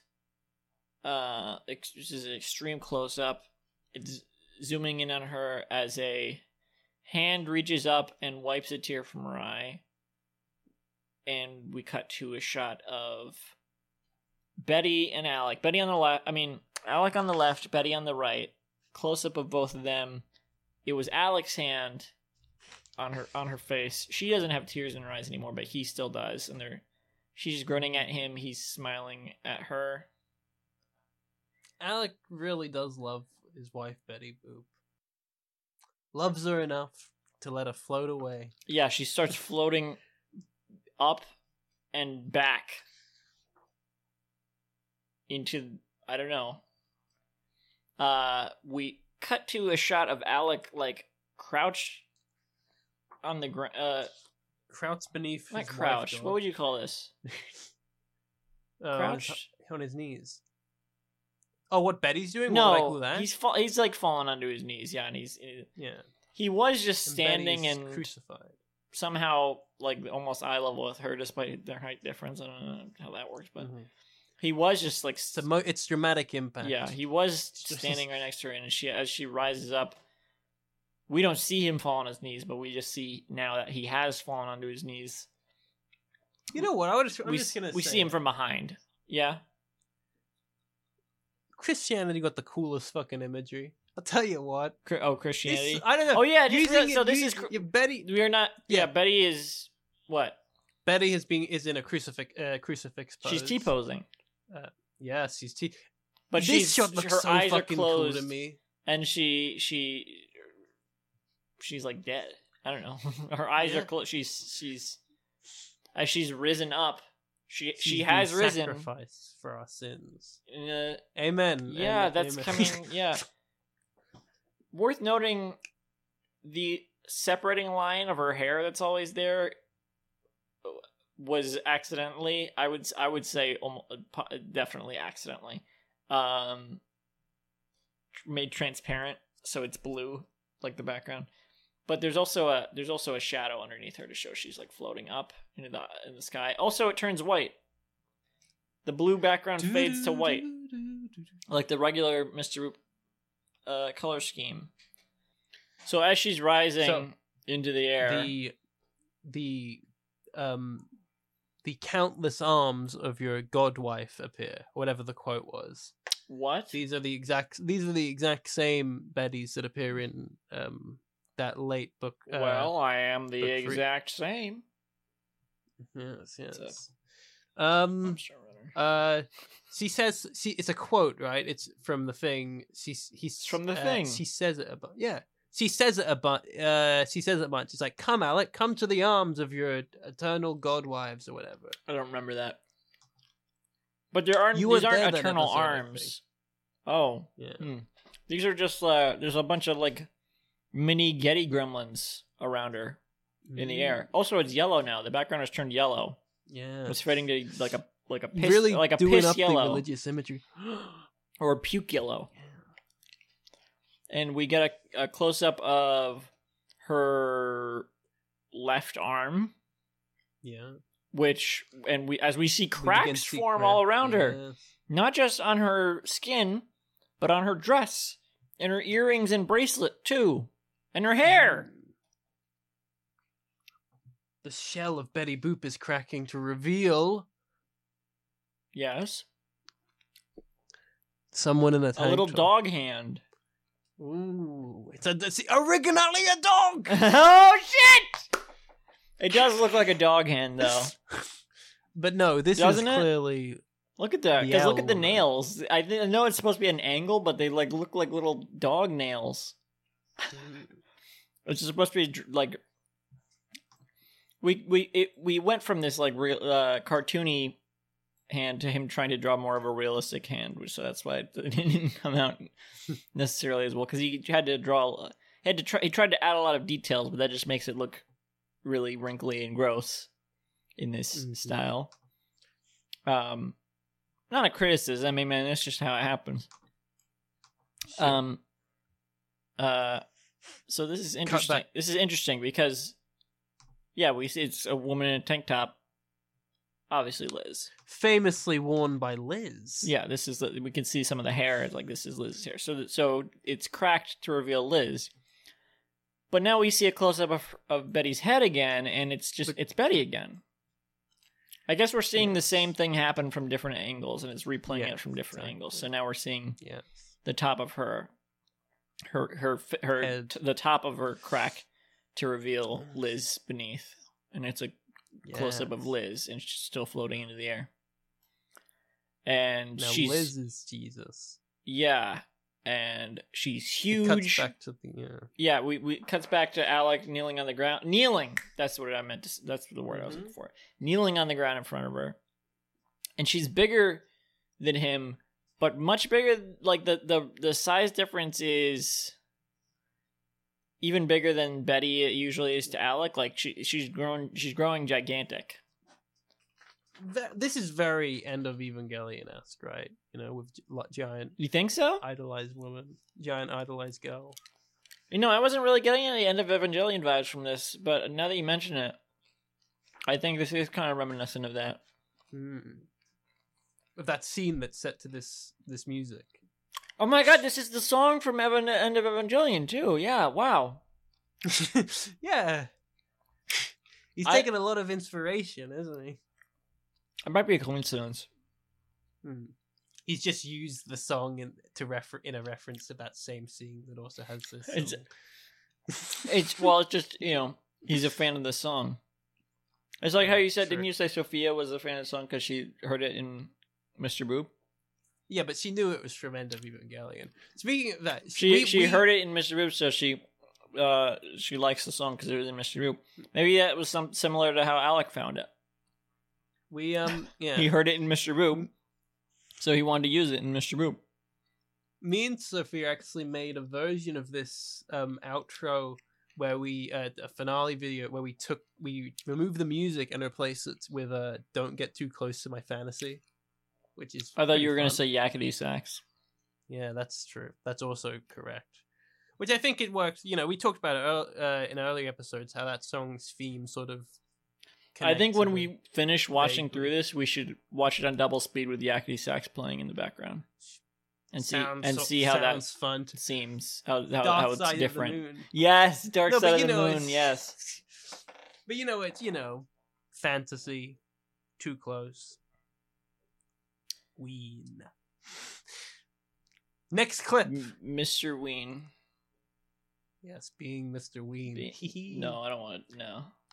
No, I once said someone, "Hey, has anyone made a Ween podcast called The Pod?" And they said, "Yeah." And I was like, "Damn it." Oh yeah, Lisa was saying earlier. I'm speaking to the audience now. We don't do that a lot. We don't acknowledge them. Well, we do, but not usually. We don't usually stop talking to each other to talk to the audience, which is what I'm doing now. We don't try to make it listenable. Hey, first time for everything. And a laugh. Listeners, Lisa was telling me earlier her favorite Ween album is The Pod. And I was like, well, of course. And she's like, yeah, because it's a good album. And I'm like, no. Because you're obsessed with podcasts. All right. You got me with it twice. You got me You're always listening to podcasts and being on podcasts. Yeah. Anyway, Liz... Let me explain to you why The Pod is a perfect album. No, Liz is floating into the air. Jammy pack is bad. Still. We cut to a shot in a blue void. Not the same shade of blue. This is more like a... Yeah, Ralph's. Like Ralph Records. I'm talking about the color. Okay. The shade of blue. Periwinkle. It wasn't colored originally, Periwinkle. The colors were just in the reprint. Shut up. Shut the fuck up. But yeah, this is what is it? What are we seeing here? Where's this shot? This is a establishing shot of the exterior. It's the flapper shot. It's not really. What? It's not a flapper. It's the Ralpher shot of a store called Ralph's, which is a real grocery chain, which has a pharmacy. Also has a pharmacy. Yeah, there's a little pharmacy sign. When has Mr. Boop been to a pharmacy? When has Mr. Boop been to a grocery store? You were gonna say when he's been to a pharmacy, but he hasn't. He's been to a grocery store, and maybe it had a pharmacy. Yeah, he was at a grocery store when he met Liz. Maybe that means this really happened? I don't know. I'm not sure why they're showing this right now. Do you think he was looking at a picture of a real Ralph's? Did you find? No, he was definitely looking at a. He was definitely looking at a picture of a Ralph's. This is obviously a real photo. Yes. What I meant to ask was, do you think he traced the picture of Ralph's? I think he traced the outlines, and then went in with the details. A little bit of both. Yeah. I cannot find the specific picture. Maybe he took some liberties. Yeah, maybe he took. Well, I was gonna say maybe he took the picture himself. Look up Ralph's California. Okay. That's probably like more where they're based, I would imagine. Grocery store chains are usually not like common across the country, aside from like Walmart. Huh. As far as I can tell, like when it's like, oh yeah, I shop at Ralph's. It's like I've never seen that chain before. I shop at Stop and Shop, and I bet people the other side of the country are like, what is that? So that's just kind of how grocery chains are here. We don't have Sainsbury's. We don't have. You're missing out. I was gonna say Aldi, Tesco's. But I think Aldi, first of all, is not a British chain. Is it? It might be. It's not. No, it's not. But also, Aldi is like A's across the country, actually. And how about Tesco? Asda. We don't have Asda. We don't have Tesco. We don't have Sainsbury's. Those are the three. Yeah, those are the three. I know because of the Weeble song, Grandma's Cheese. What did you say? Crime Hut? No, Primark. a clothing chain. I love yes. Crime Hut. My favorite Alec Robbins comic, Prime Mart. Okay.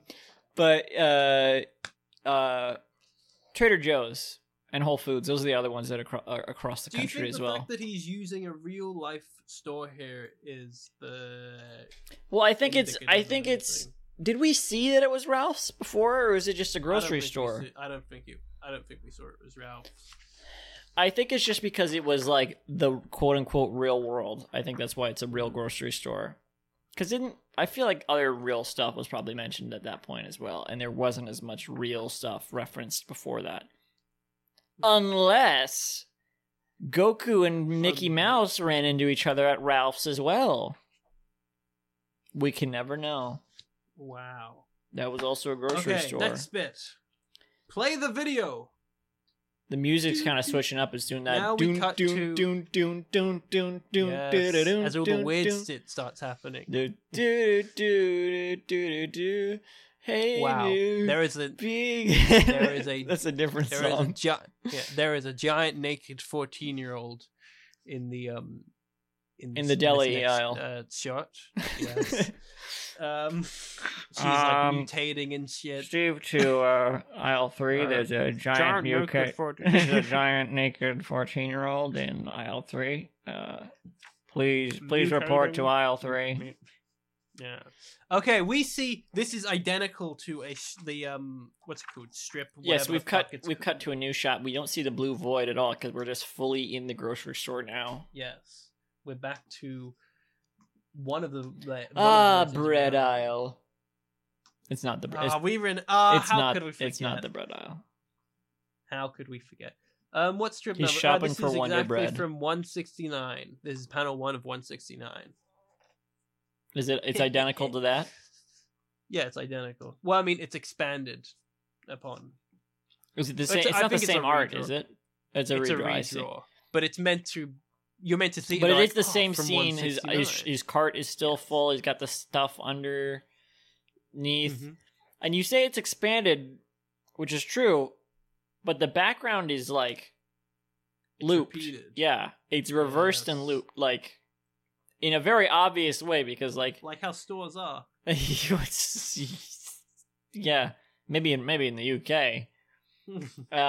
But some of the items are because the background is like mirrored and looped, so some of the items are like kind of meshed into one when it actually yes.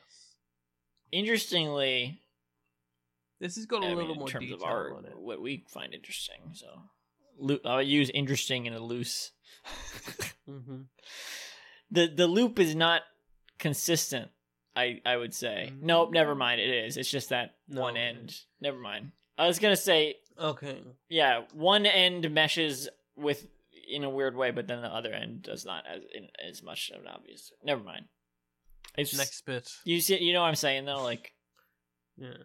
The flower, these two flowers because of the edge merge into one. Bags of flour.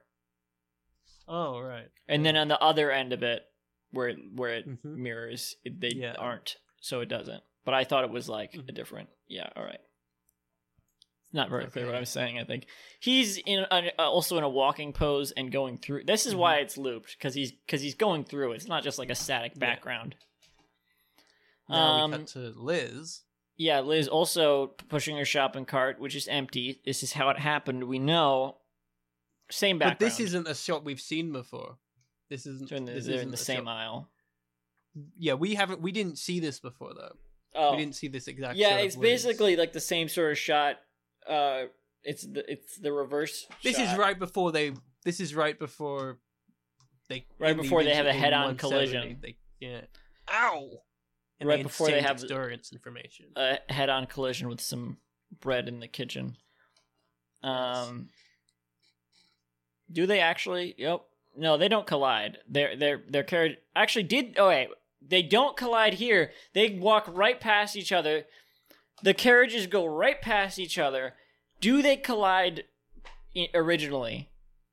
Yes, they collide originally. So their carriages do collide originally. which doesn't happen. Now, I've got a theory, right? Between me too. I think this is between Boops. the last between being the last Mr. Boop. Sorry, go on.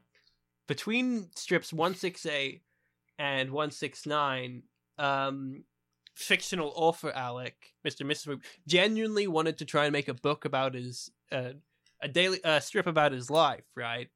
But then he saw Liz. He walked past Liz, and he thought, you know what? Imagine if I married her. I could just tell people. I could just tell her, and then that's when it started. And it started spiraling from. But this is showing what really happened. The weird thing about that is that Liz had already appeared before then. True.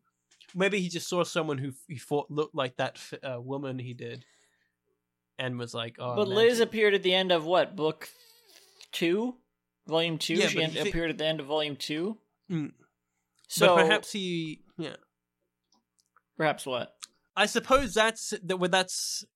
Let's just say for a second that those appearances are in the fictional author's reality. Anyway, I'm saying that 170 immediately when they collide is when the fictional author's reality stops being the fictional author's and is his fiction. Well, I have to say that it's very insightful of you, Lisa, and I definitely heard everything you said, and the connection was very good, and I got every word of that. Okay. So let's continue and see what's happening. They're walking past each other in the aisle.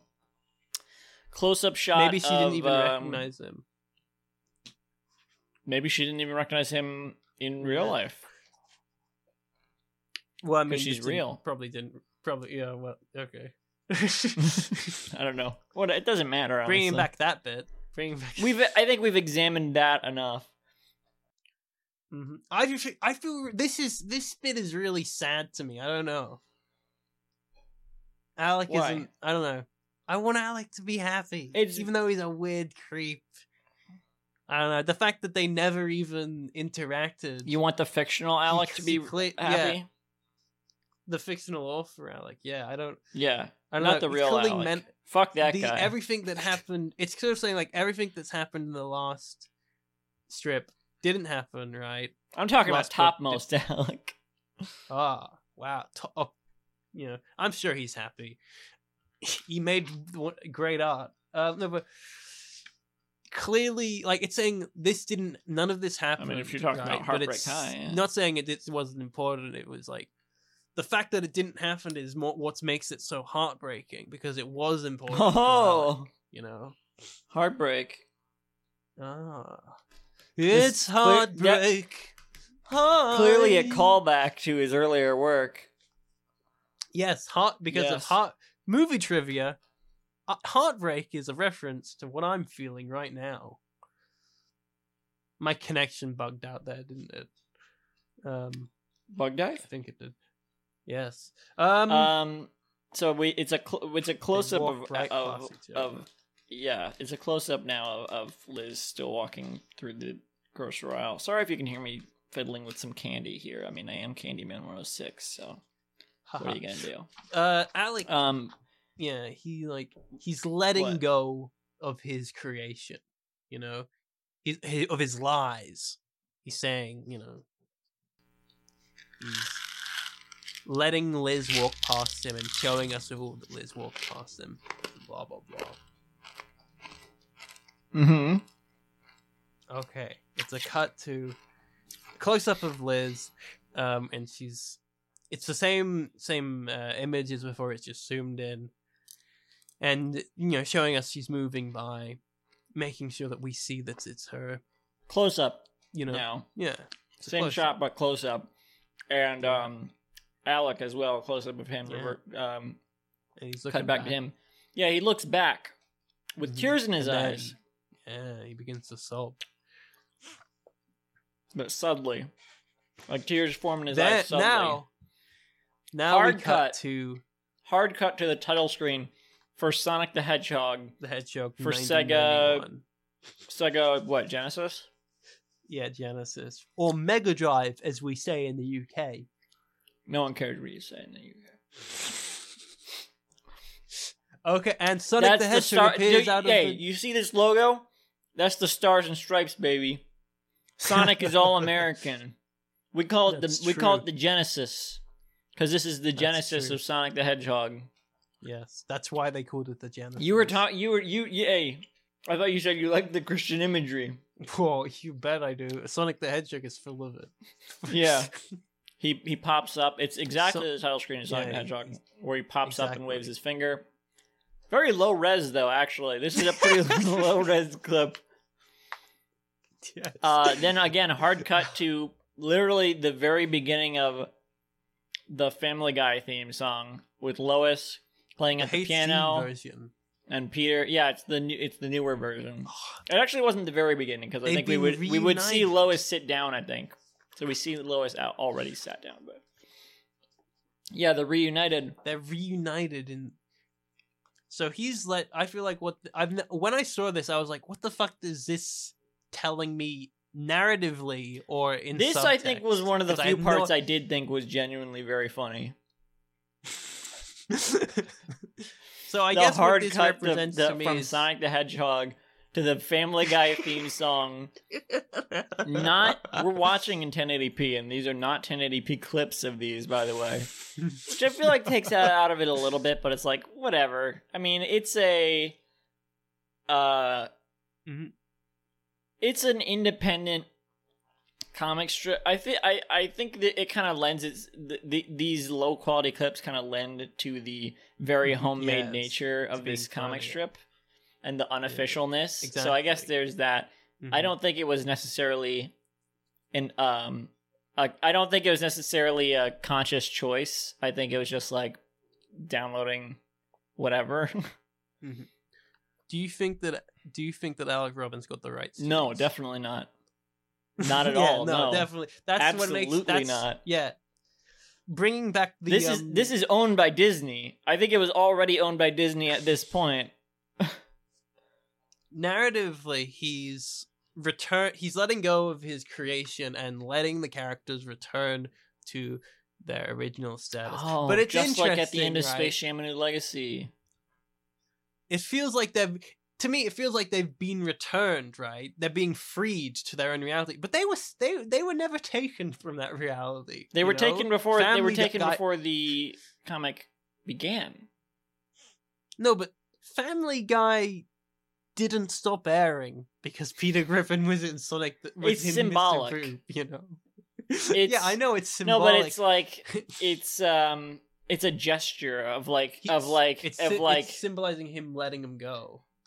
It's sort of a gesture, yes, but I also kind of see it as a gesture towards the copyright owners. Like, you won, here you go, or not even you won, but you won. I'm using. No, not clips. even you won, but like, not I'm using your clips, but like these are yours. Yes, I have returned. I returned this to you. Free you. Sort of like imagine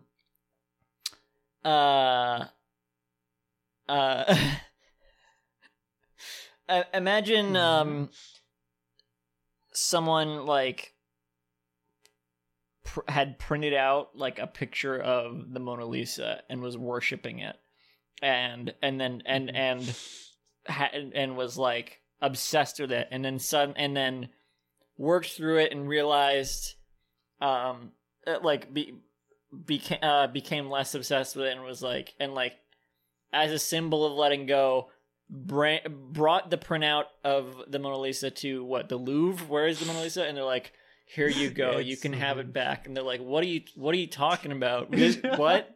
We have this is not the painting. It's like, no, shh, I know. Here you go. It's yours. It's yours, my friend. You what? You know what I've never noticed about this? I assume that Family Guy operates under a floating timeline, similarly to Simpsons, right? On a what? A floating timeline. Yeah, I guess, yeah. But Why is Peter Griffin dressed like the 70s in his wedding photo? Oh, well, they don't explore that old stuff as much. And when they do, it's even more, it's more just like what time do they want to explore, I think. And even then, I think it is usually more consistent than The Simpsons is. Like, The Simpsons makes a point to keep doing these flashback episodes and keep bringing the timeline forward as they do that. Whereas Family Guy just has a few of them, and I feel like it's more consistent in the few times they've done it. But also,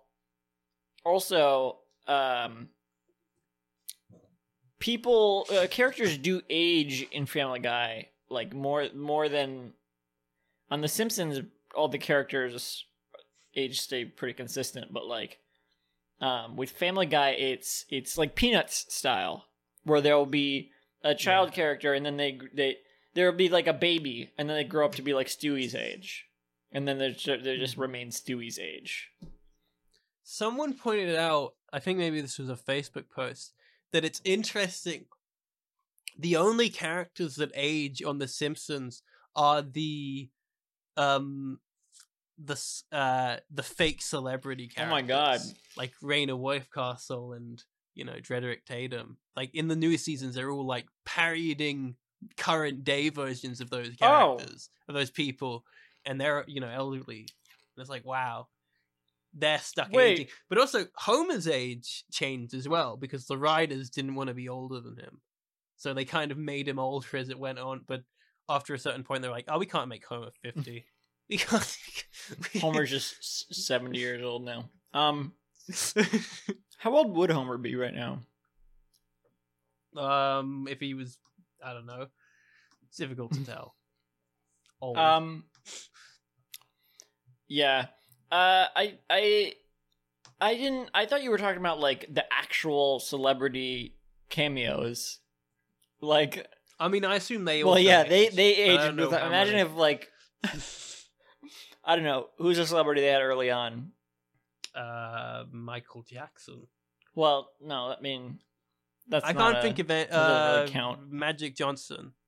Magic Johnson was. I can't remember that, but sure. Imagine Magic Johnson now. If they have Magic Johnson back on, it's because it's the Simpsons world. It's like he's the age he was on that, because it's like because it'd be weird if he came back and it's like now Magic Johnson is much older. It's like, wait, but we haven't aged today, and you are older now. What?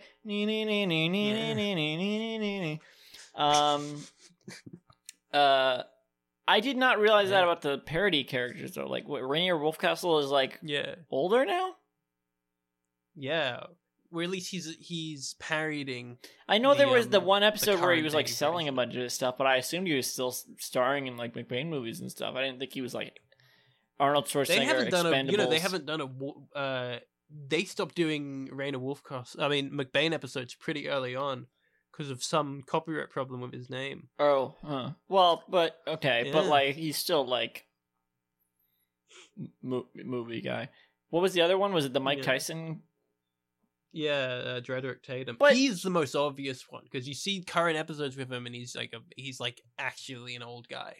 That's not what I've seen. Well, first of all, when he originally was a character on The Simpsons, like Mike Tyson, I think was already past that part of his career.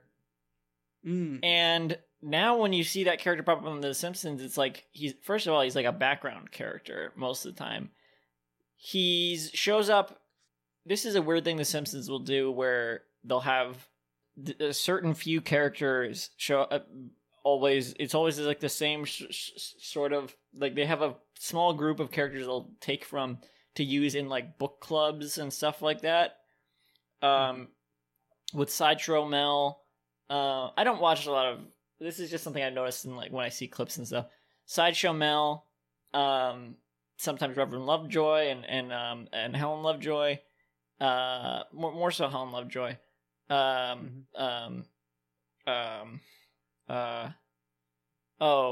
Gil sometimes. Sideshow Mel is one that's in those a lot.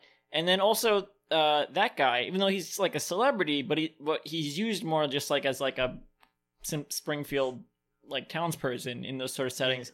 And he's in his casual wear with like a polo shirt and jeans. He's like, he doesn't look like the old version of Mike Tyson. He just looks like his normal self, but he's just like a background character. I guess he kind of seems retired, but it's like, It feels more like this is just what he does in his off time, and his actual career just isn't touched on anymore because he's not a real character anymore. He's just a Springfield townsperson. Which is a weird thing that happens in cartoons sometimes, where it's like this is a celebrity character, but they're also just a character on the show, so now they're just like interact with the other characters normally as if they're just like a townsperson because they're a reoccurring character now, even though they were a celebrity. Lots of The Simpsons is guilty of that a lot with just The Simpsons especially, yeah, being inconsistent about how big the celebrities on the show are. Like, is Krusty the Clown a Leno? Is he, a small town TV? Oh yeah, who knows? Krusty especially. Krusty is probably like the also Springfield though too, because like Springfield is like some town no one's heard of, and then it's like, but it's also like movies are made here. I guess Springfield is more like treated with fame the same way Homer and stuff are, where it's like Homer's been to space, but he's also a nobody, which is that's just a funny little thing. That's not just cartoons. I also wanted to point out that I noticed recently the timeline of the early flashback episodes is pretty consistent somehow. Like the first flashback episode they did was set in 74. They were all pretty much like the 70s, yeah. No, but then the next one was 1980, and they still referred to as if the characters were aging. It's weird. It's weird. And then I guess they were just like, I guess we give up with this. Whatever. Don't care anymore. Yeah. Anyway, it cuts from this beginning of the Family Guy theme song to, what is this, a clip of an anime? Oh, it's Goku! It's just some clips from Dragon Ball Z? I don't know. I'm not even going to try to describe everything that's happening here. This is just a clip of Dragon Ball Z. Goku's got a halo above his head. We only see his feet at first, and then we see some of his family and stuff, and it's like... Actually, what's interesting about all these clips... It was the Sonic menu, but Sonic pops up into frame like he's back. It was the Family Guy opening, but Peter pops up into frame like he does usually with the opening, but it's like he's returned to Lois, and he puts his arms around Lois like he does in the opening. Does it show that part? It does. But Lois was already Lois was also taken. Well, so yeah, I think a little bit continuity. I guess. I don't know. Goku phases in to this scene, and it's like clearly he's been traveling and he's back with his family, and they're all staring at him like, oh, Goku's back. I think there's probably a famous scene where it's like, Goku's back. I don't know. Goku's back, everybody. That's the quote. Yeah.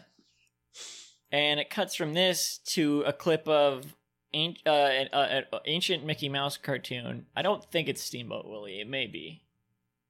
It may be. Steamboat Willie's more violent than this. I don't think Minnie... I think the designs are a little too polished for it to be Steamboat Willie. I don't think Minnie is in Steamboat Willie either. I think she is.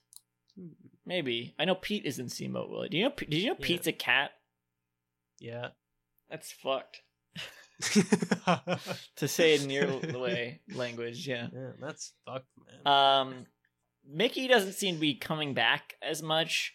This is, but that he's just kind of joyously celebrating. Yeah, but just in like a normal sort of way they usually would. This is a clip of them. Mickey's pulling on Minnie's arms. They're on either side of a water fountain, and he's like he's pulling her arms for some reason. He's trying to kiss her, and as he's leaning over it, she turns on the water fountain and sprays him a bunch, and she's kind of laughing about it. As he was trying to, I guess, sexually assault her. So that's a weird scene. Then it cuts to a scene from Porco Rosso of Gina from Porco Rosso looking over a ledge at Porco Rosso, she was, flying by. Again, hello, Porco. Like the last clip, she doesn't. It's not really feels like she's returning as much. So maybe I guess that theory of that kind of went out the window. It only. I feel like maybe the first ones it was returning, but now they've already. I think maybe it was only supposed to be Goku. That's the only one where he really tried to do that with.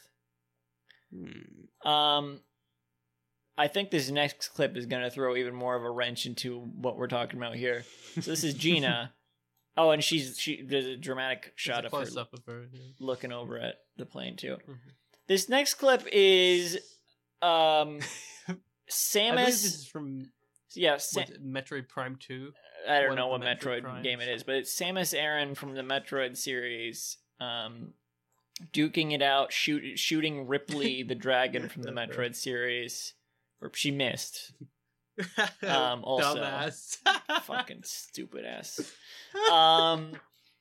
Samus was not in Mr. Boop. She was only referred to as one of his ex-wives. Oh right, yeah. Wait a second. So I feel like this throws a wrench into our whole analysis here of them like being returned. This is more just like This abstract is just clips. Copyrighted footage. Yeah, this is more just like abstract clips of characters he is mentioned. It's like remember, but he's not even. She's not even mentioned. In the script. I remember. I do remember. This is the Ready Player One of Yeah, exactly. It's just like, yeah. I guess I don't know. Maybe it's just. Speaking of Ready Player One, the next clip. Space Jam. What? This is a scene from Space Jam. This is that scene from looking out at the dome. Yeah, where it's in the establishing shot of like the long line of Looney Tunes characters in cars going up to the dome, even though there's not that many Looney Tunes characters in the movie. There's definitely not like I could accept that there is enough Looney Tunes characters to fill a line of cars this long. But they don't use that many of them in the movie, even in the crowd shots or anything. And it zooms in on the dome. And, this is the dome. I thought it was the dome with the meeting, the town meeting, but it's not. It's the dome for the... It's the basketball. Okay, I can accept that. But this is the... This is the basketball court. This is the basketball court where the game... There's a spotlight takes place. Going across. That Samus shot really confused me, I'll tell you what. Mm-hmm. Now we see a lump in the ground. Yeah, this is just the scene of Bugs Bunny tunneling in to the... He's back! To the Space Jam probably court. Peaked, though, I don't know. He's back, baby! And he plunges through the floorboards into the auditorium and... kind of does like a ta type of thing, and right as the music swells. Oh, look at that smear frame! Wow, that's great. Listeners, and the music, by the way, the music had been saying "tumbling down, tumbling down, tumbling down" for a bit. Yeah. Also, and now it just comes to this point where he comes up, cuts back to Alec. Layer 2. I should comment on this. Alec, what did you do to Samus? I mean, maybe it is stuff he's used, but this is something so bad that he didn't even show us what he did to Samus. Well, the Samus stuff was before he met Betty, right? What? Oh yeah, Samus was his first wife, right? Yeah. Oh, see, I thought that Samus wasn't even referenced in the book. No, she was Mr. Boop. That's why Samus was. It wasn't just totally random. She was. I was thinking it was. That's why totally she came random. after Gina. Oh, so he's his first wife. Yeah. All right. Well, that's less confusing for me. Yeah, but it does kind of, but it is like not really as much like they're returning to the whatever because I think it still counts. I mean, the fact that she's in her natural habitat now. But she was never gone. Like, she was only ever referred to. She was never taken. You know what they should have done was a clip. They should have had a clip of Walt Disney. That would have been funny. It's more. They should have had a clip of Jeff Bezos. It's not the literal taking of it. If he really wanted to make this like the manipulation more comedic, he could have. In that bunch of clips, he could have just had a shot of like a gravestone that says Jeff Bezos on it. Oh, that would be great. I'm not sure if that would have fit as much, but that'd be pretty funny. Just some tips here. You know, I know. I mean, we're just giving this our expert comedy takes here. Yes. So take notes, Alec. Please. Please take notes. We return to the shot of level 2 Alec in front of the red void background. For Alec Robbins. Mr. Boop. Yes. With the you know, in the extremely loud and incredibly close pose with tears in his eyes. It's a good drawing. Still kind of zooming in on him as he stares at the computer. Do you think all that was happening on the computer? Like, what is he staring at still? All of that was just happening in front of him. His creation come to life, and everything was returned. He's watching himself create this in Premiere Pro, and he's like, "My God, it's so beautiful! This swelling thing." And he's just listening to the Evangelion song on loop the whole time as he does it. I've returned them. You know, he's sobbing as he's placing those MP4s into this timeline. And we cut from this to a shot of a door, a very close-up shot of a wooden door with a nameplate on it. Yes, and the nameplate says Mr. Dot Fleischer, CEO of Fleischer Studios. I'm pretty sure this guy's dead, and also that company doesn't exist. This is Comics Kingdom. Oh yeah. Man, yeah. Comics Kingdom really should have bought the rights to Mr. Boop. That would. Sure. Do you? Then think Popeye could have showed up. They got a big Popeye crossover. Oh yeah. Oh. You know what they should do? Imagine if Alec had the rights to use Popeye. You know what they should do, dude? That's why Popeye was never really. Yeah. He wanted to be respectful. All the others, it's like, fuck them. But Popeye, you gotta have permission to use Popeye. Yeah, no, but do you think that like this is those clips for like, or this is all like this thing we're talking about how these characters best exist in their proper contexts, and to remove them too far is morally objectionable, and we should get them. We should get Alec Robbins. I don't know, or just like the fact that, or just saying that these characters belong in their original context. Do you think that's what he's saying? I don't think he's saying. I don't think he's making any sort of judgment here. This is just. Yeah. This is more of a. This is more. I feel like this is more of a character moment than this is more character stuff than anything else. Like it's important for him. As a development for him that those characters are symbolically returned or whatever. But if that was even what was being shown, I mean, I again, it just kind of feels it's so confusing. It kind of just feels like it was just like, yeah, I remember. Ready Player. Maybe there is a Fleischer still alive that's CEO of Fleischer Studios. No, I think there is. Fleischer Studios doesn't exist. Shut up, Lisa, because wait a second. On Twitter.com, we follow a Twitter account called at BoopPrez Says Fleischer Studios. And the official Fleischer Studios Twitter happenings at the studio with hashtag Buddy Boop, Coco, and other characters. Let's see, FleischerStudios.com. Where does this go? Fleischer Studios still exists. That's crazy. And it said CEO Mark Fleischer, didn't it? I don't. Hang on. Where's Fleischer? Hang on. This is a note from President and CEO Mark Fleischer from February 2021. Yeah. Mark Fleischer is the CEO of Fleischer Studios, so this is totally correct. You're just fucking dumb. Wow, rude. I'm sorry, but this is just true. All right, look at all this. Go back to the the Twitter, the name tag. What name tag? On the door. the name on the door. It just says CEO, Mr. Okay. Fleischer, CEO of Fleischer Studios. If you zoom in, if you let it zoom in a little bit, just a little, so you can't see the edges. What do you mean? Wait, I'll tell you when a.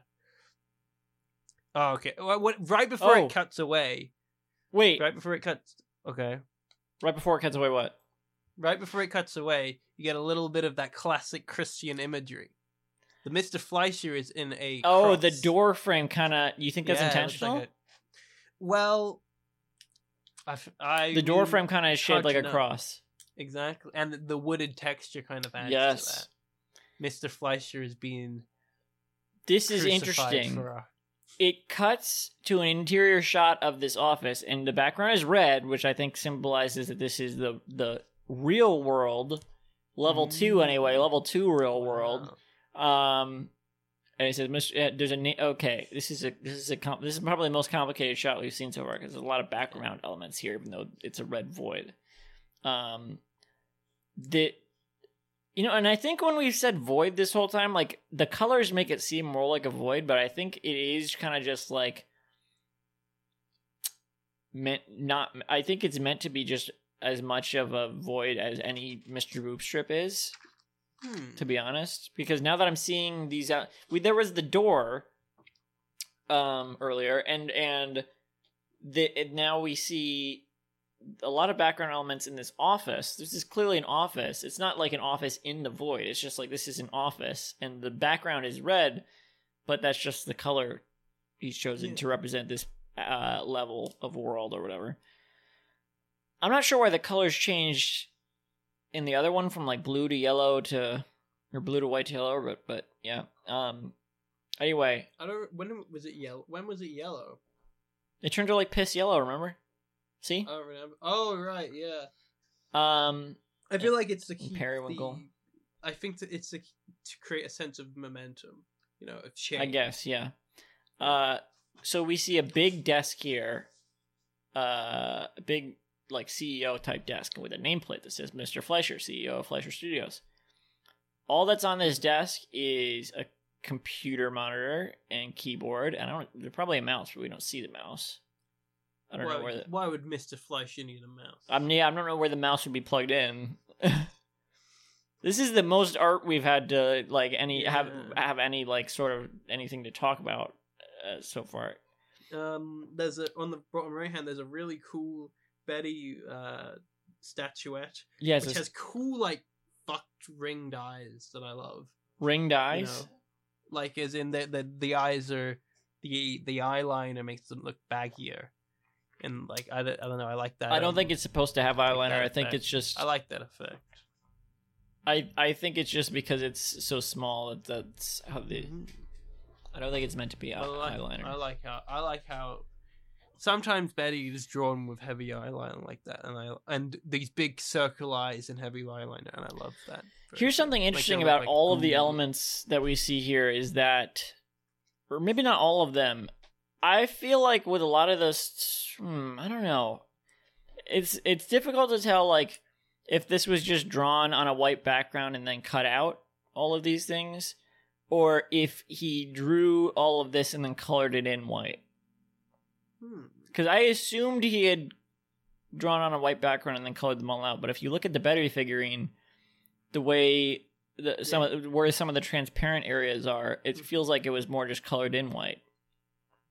But then if you look at the clock, it feels more like there's like errors there with the transparency. There's a clock on the wall with a Betty picture on it. I think it almost looks like her legs should be the things telling the time, but instead there's like two clock arms on it. I think he used the magic wand to cut out the edges, or something like that, right? Yeah, maybe. What time does it say on the clock? 9:16. Yes, 9:16. No. It says a time. It says Is it 2 a.m. for you? Yes. Oh my 2 god. a.m. for me. The little hand indicates the hour, right? Correct. Hoot hoot. Oh, hour. Sorry, not owl. Yeah, I think this is 4:30.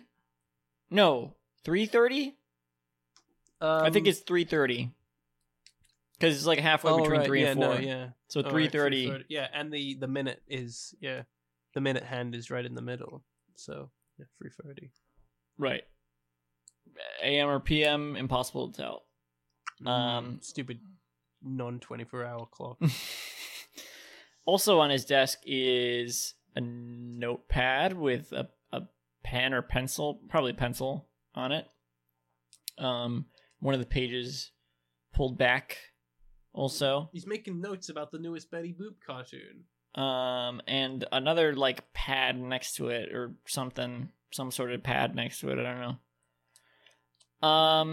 Oh, you know what? Actually, I think that's like a stack of papers probably with a pen on it, and some of the papers are pulled back rather than like notepad. And then next to that, he's got a name tag. Next to that, I said that. Next to that, I think might be like a clipboard or something. I don't know. No, that doesn't make sense. I don't know what that is. Mark Fleischer. It's covered up. Yes. It doesn't say Mark. I spaced. Yep. No, I know. I'm just saying. Have we described the man himself? No, we haven't. No. He's hunched over his keyboard, like a keyboard worker he is, and he has a jacket on, like a blazer jacket, and a buttoned-up shirt, and a watch on, and he's got a mustache. He looks a lot like Max Fleischer, actually, weirdly enough, but like an older version. Max Fleischer? Yeah, I think he looks like Max Fleischer. That's probably who he's meant to look like. Yeah. But that doesn't make sense. Well, because Mark Fleischer's dead. He also looks like the titular, not titular Mr. Boop. Yes. How peculiar. Even though this is real life, I'm not really exactly sure what he's going for here. The person who doesn't look anything like is Mark Fleischer, the current CEO of Fleischer Studios, grandson of Betty Boop creator Max Fleischer. Mark Fleischer doesn't look anything like Mark Fleischer. Well, anyway, Mark Fleischer's got some graying hair and no mustache. I'm looking at pictures of Mark Fleischer right now. But also, Max Fleischer's mustache doesn't look like this. It's no. the Walt Disney thing. Yeah, that's another weird thing. I feel like I want to look at pictures of the titular, not titular Mr. Boop and compare it. It's pretty close, if I remember right. It's pretty similar. He's got a clock. Yeah, describe the shelf while I look up. I don't know. I don't remember what we described. That's why I said describe the shelf. I'm telling you.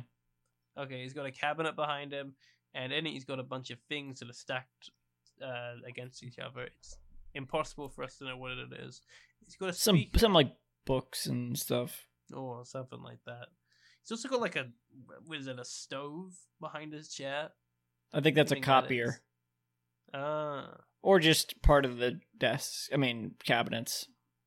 That might be drawers, part of the cabinets, yeah. And then there's like glass cabinets as well. It's a very elaborate, like expensive looking cabinet display. And there's a potted plant on all the way to the right.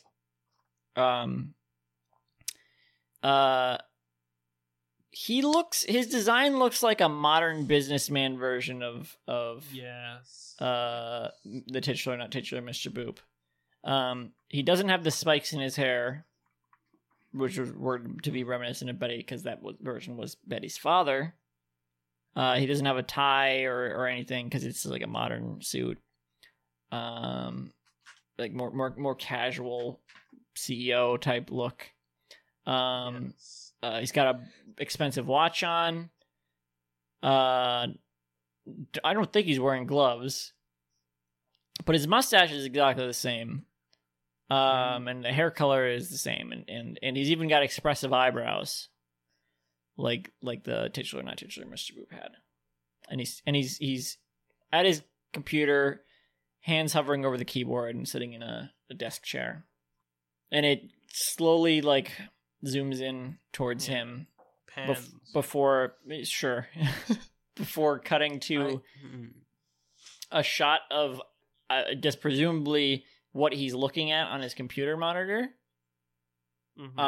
Which is Gmail, right? This is definitely Gmail. Yeah, this is totally.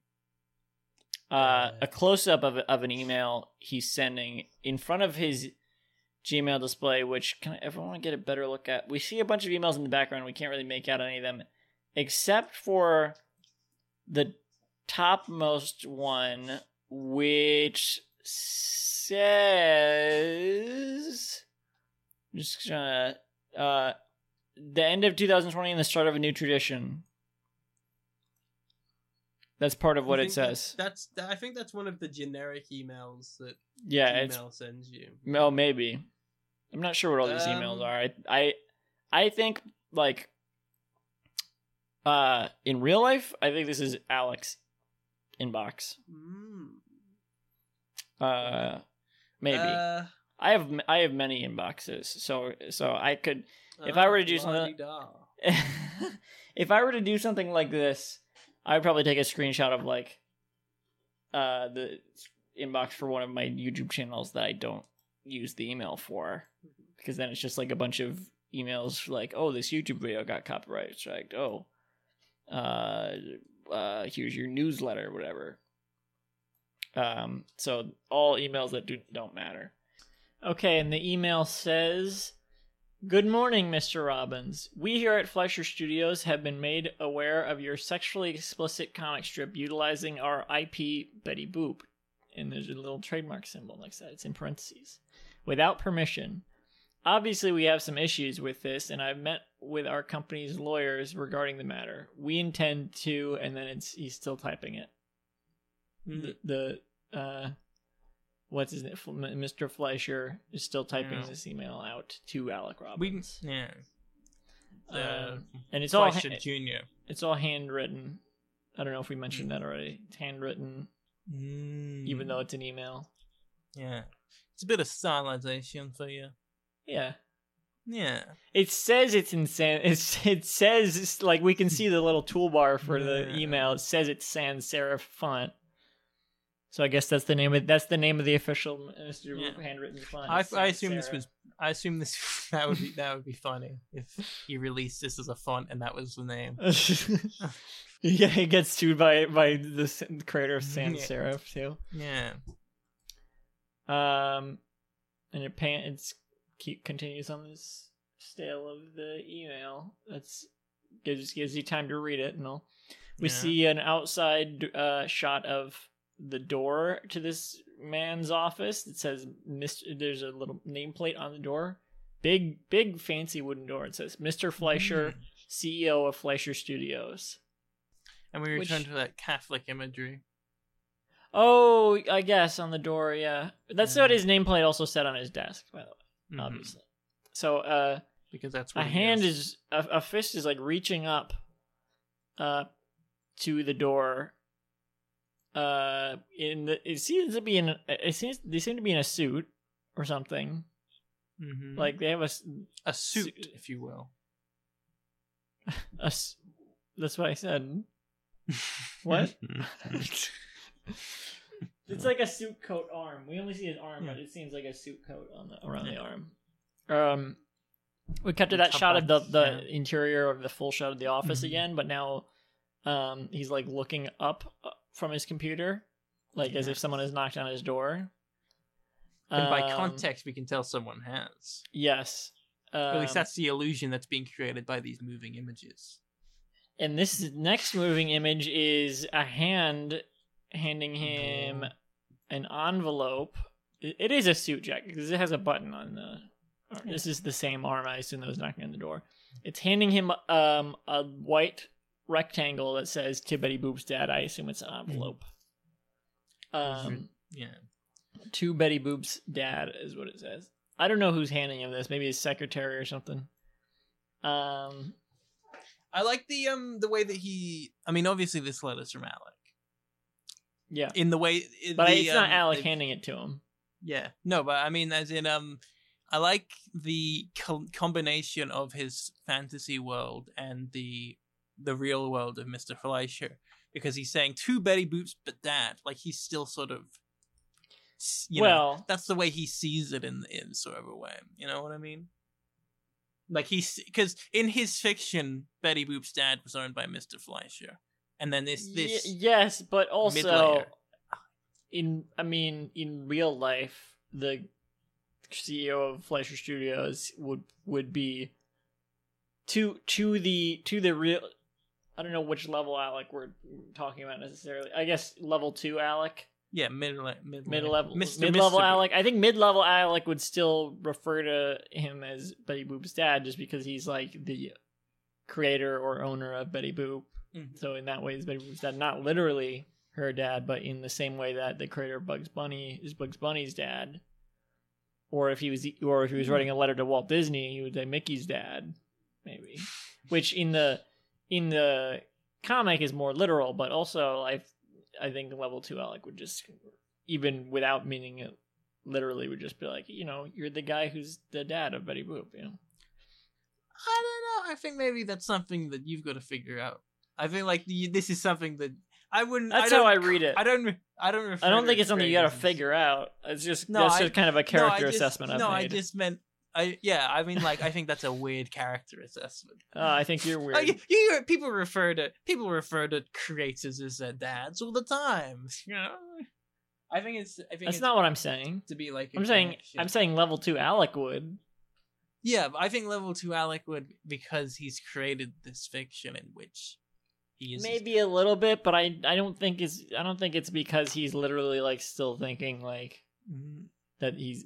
The guy is Betty's dad. It's just like he's just that's just how he knows him. Is he's the dad? He's the Betty Boop dad.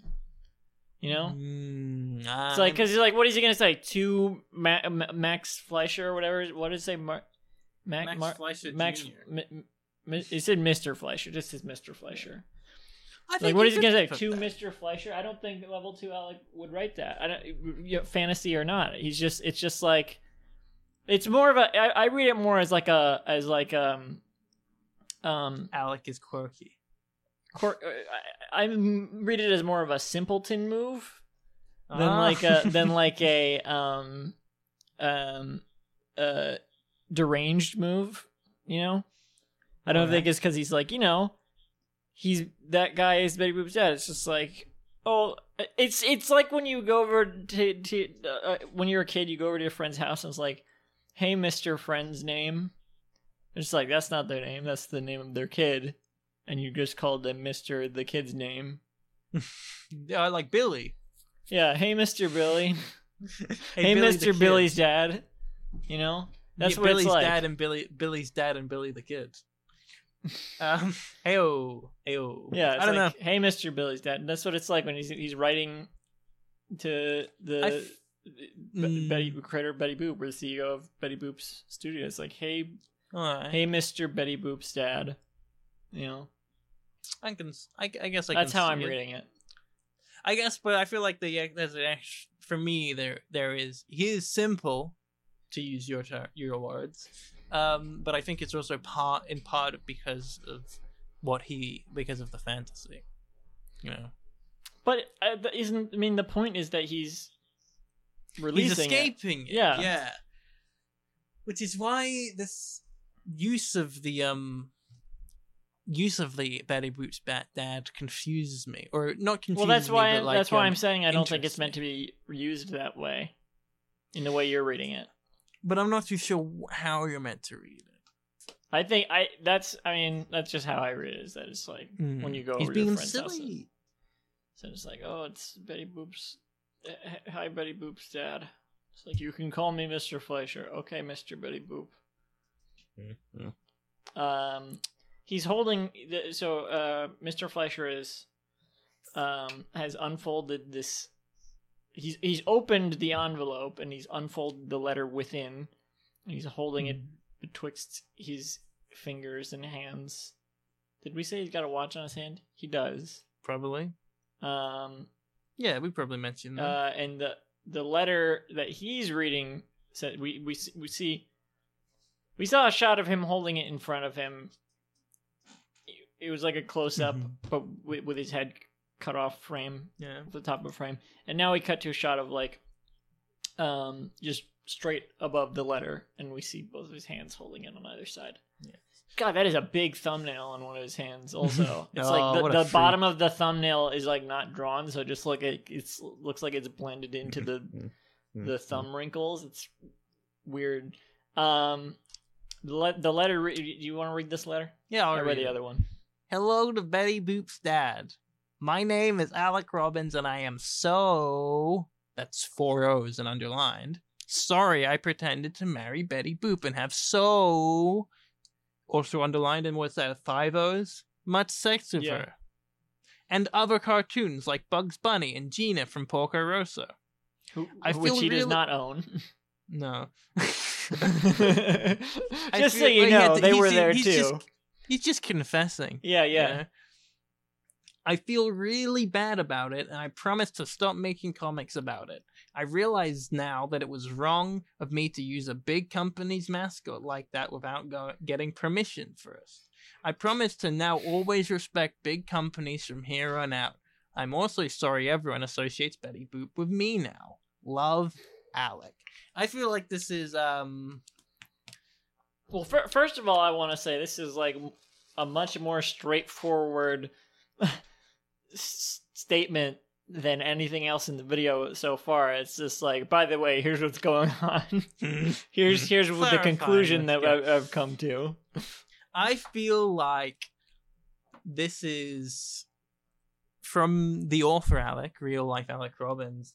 This is coded in so much cynicism, not cynicism, but irony. I feel like sarcasm is the right word. Like, to a degree, yeah. I don't think it's straight up like sarcasm so much as it is just like I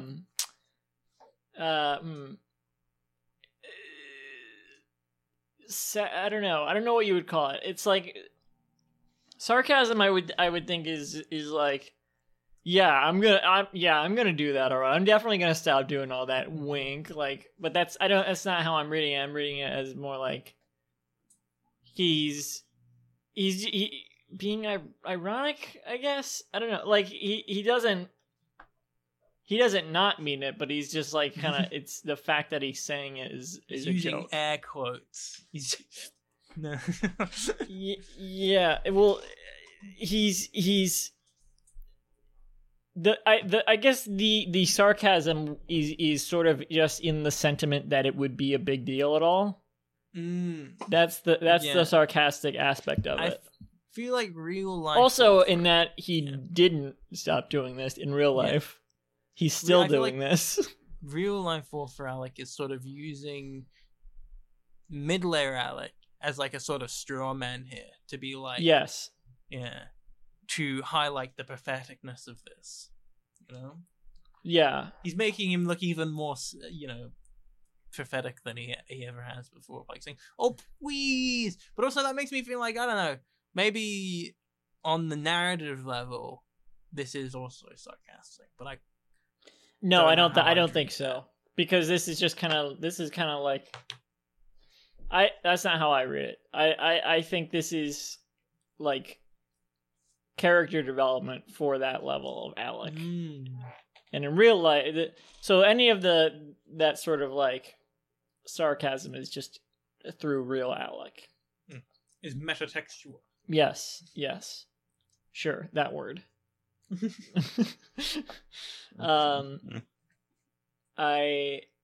Because it's a ridiculous thing. That's I don't know.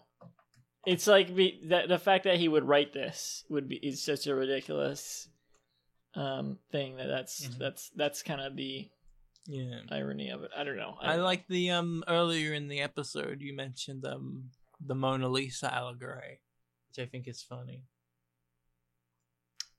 I did. Yeah, you said like this. You said like this is like this would be like if someone printed out a photo of the Mona Lisa and then had like a weird affair, a kinky affair, and then handed it back. Like, I'm so this is yours. Like, what? I remember. I like. Yeah, that is like, that is yeah, that is what. Yeah. And what was I gonna? I think I guess I already said I was gonna. I think I had a point that I said, oh, I'll get to it later. I might have already gotten to it. I don't remember what it was. I remember I had a point that I was. Oh, he's very confused, by the way. Like the curators at the Louvre. He is. This is. I mean, yeah. This is pretty much what's playing out. Is pretty much what I had described in a way. It's a close up of Mr. Fleischer reading the letter, and there's three big electoral hearts floating next to his head. He's in a red void, and he's got an eyebrow raised. And he's just like, what the fuck? Kind of expression on his face. Kind of like saying. So we can also see he's got a chin dimple because it's such a close up. Yeah, the way that Mr. Boop is confused and seemingly unaware and uncaring about this. Well, I don't know if he was unaware. Kind of points out how. Well, yeah, he's not unaware. He was literally writing. The email. That's what I'm thinking. Because I was thinking to myself, like, I don't know. Even if you did apologize to these big companies, they'd be like, "What? That's not that's not what's meant to happen." It's sort of a funny thing how like it's meant to be like. The email is written through the irony of real life, Alec, but meanwhile, this CEO is on the level of reality that's like still within the fiction, but he's being portrayed like realistically as if this is like really a letter he got in real life. Do you think Alex sent this letter in real life? Oh, I hope so. I wonder too. I mean, I wonder just indeed. For the bit. For the bit, we've done many things for the bit, so it's not out of the question. This shot of Mr. Fleischer, confoundedly looking at the letter, fades into a supercut time lapse. What would you call this? Yeah, I don't know, like a hyperspeed, hyperspeed recap. It's a supercut of every Mr. Boop strip. Flashing by. Yeah, in front of our eyes, zooming in. The music swells. It also, I feel intensely. Like it. I thought it kind of froze on one for like one extra frame. It zooms but I in. Guess that was it's zooming in a little bit. This is kind of a day in the life-esque swelling. And the music is like not distorting necessarily, but it's like fading into a like horror sting underlying noise swell. As it gets louder. Swell, yeah. Yes. As I was saying, a day in the lifestyle. You familiar with what's that? The Beatles song, final track on Sgt. Pepper's. You know, it kind of has a thing like. But I don't think the actual song here does this, right? I think this was done in. I don't the remember. Video. It might do. I mean, you saw End of Evangelion more recently than I did. Yeah, I don't. It feels like it's from a different song. It feels like he's kind of overlaying a like audio from a different like a horror. It might even be from A Day in the Life. It's kind of similar. No, I don't think so. It's probably from like a horror movie or something, or like copyright free horror sounds, whatever. This immediately as it finally the time lapse like ends. Climaxes. Like gets to like not the final strip, but like the strip where which number strip is this? So we know exactly. Look it up. Well, what was that? That's me making a noise. What the what? Oh, it does go to the final strip. Never mind. It does go to strip whatever the strip before this one was, 216. It does go all the way to strip 216. And then it immediately cuts to like TV interference static. Like this is like analog VHS. Yeah, recorded to VHS. Like in the strip club videos. This puts us into suspense. And I thought you were gonna say puts us into strip mode. Oh. I was gonna say, don't say that. Well, thankfully I didn't. Yeah, thankfully you didn't. It says, anyway, it makes us. It reminds us of the strip club, perhaps. I see Teases the words it's coming. "care for" and the words "foundation helps needy children." This feels familiar. I feel like there was other definitely described this donation talk before. I don't think it's the exact same thing.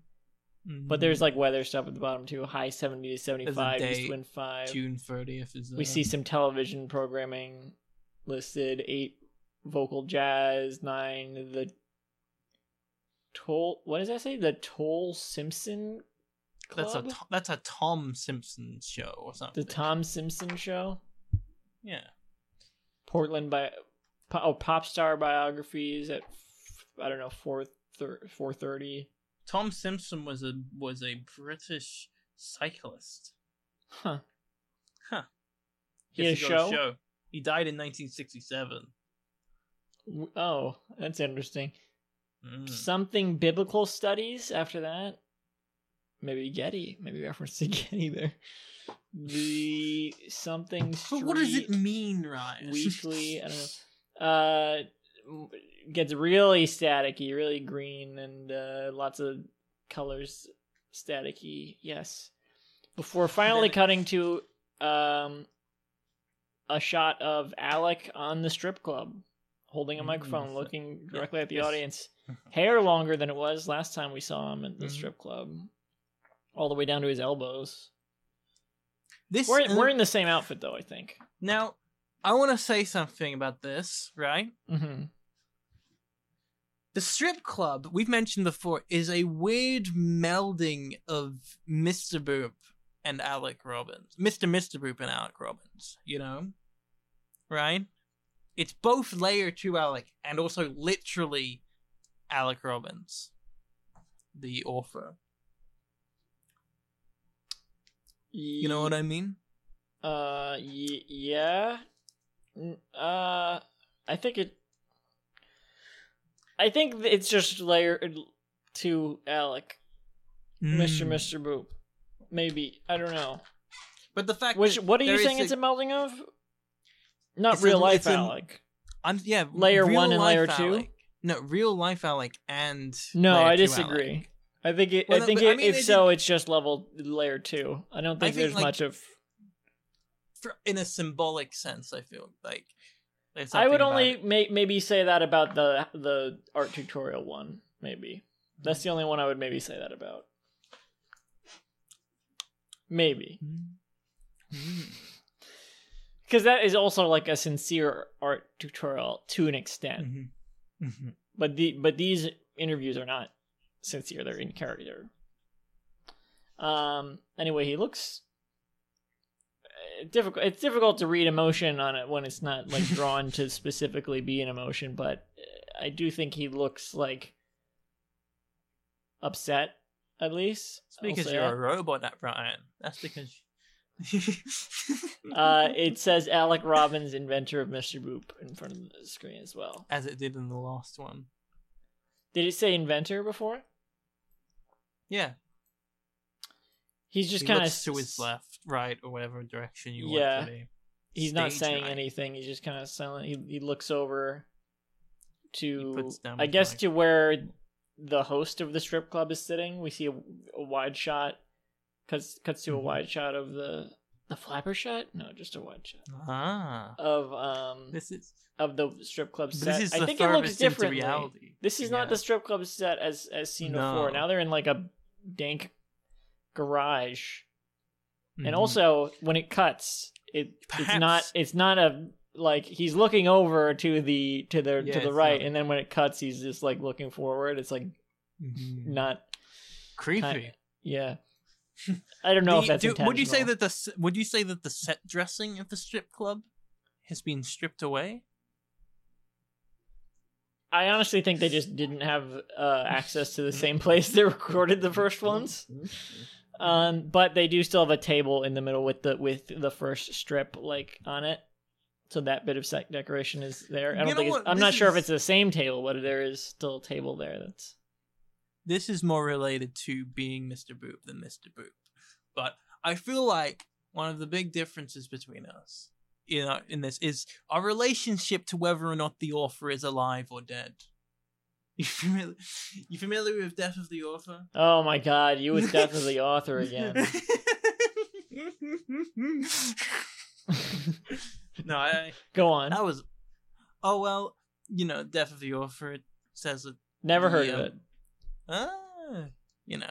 But let me tell you all about it. In my analysis of Mr. Boop and pretty much anything, I consider how...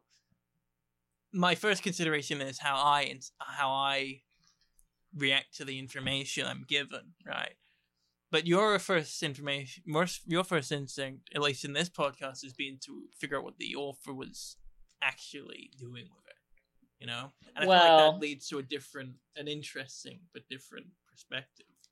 It's with the original Odd Couple.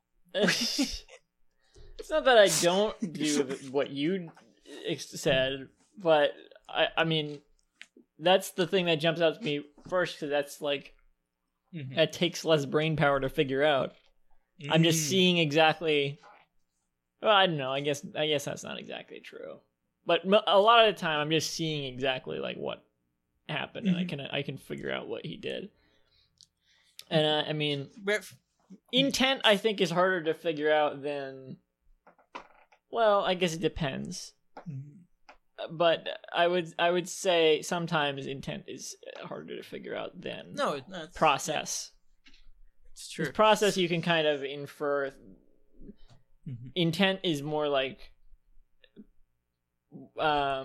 intent. It is only as easy to understand as the author makes it, I guess. Okay.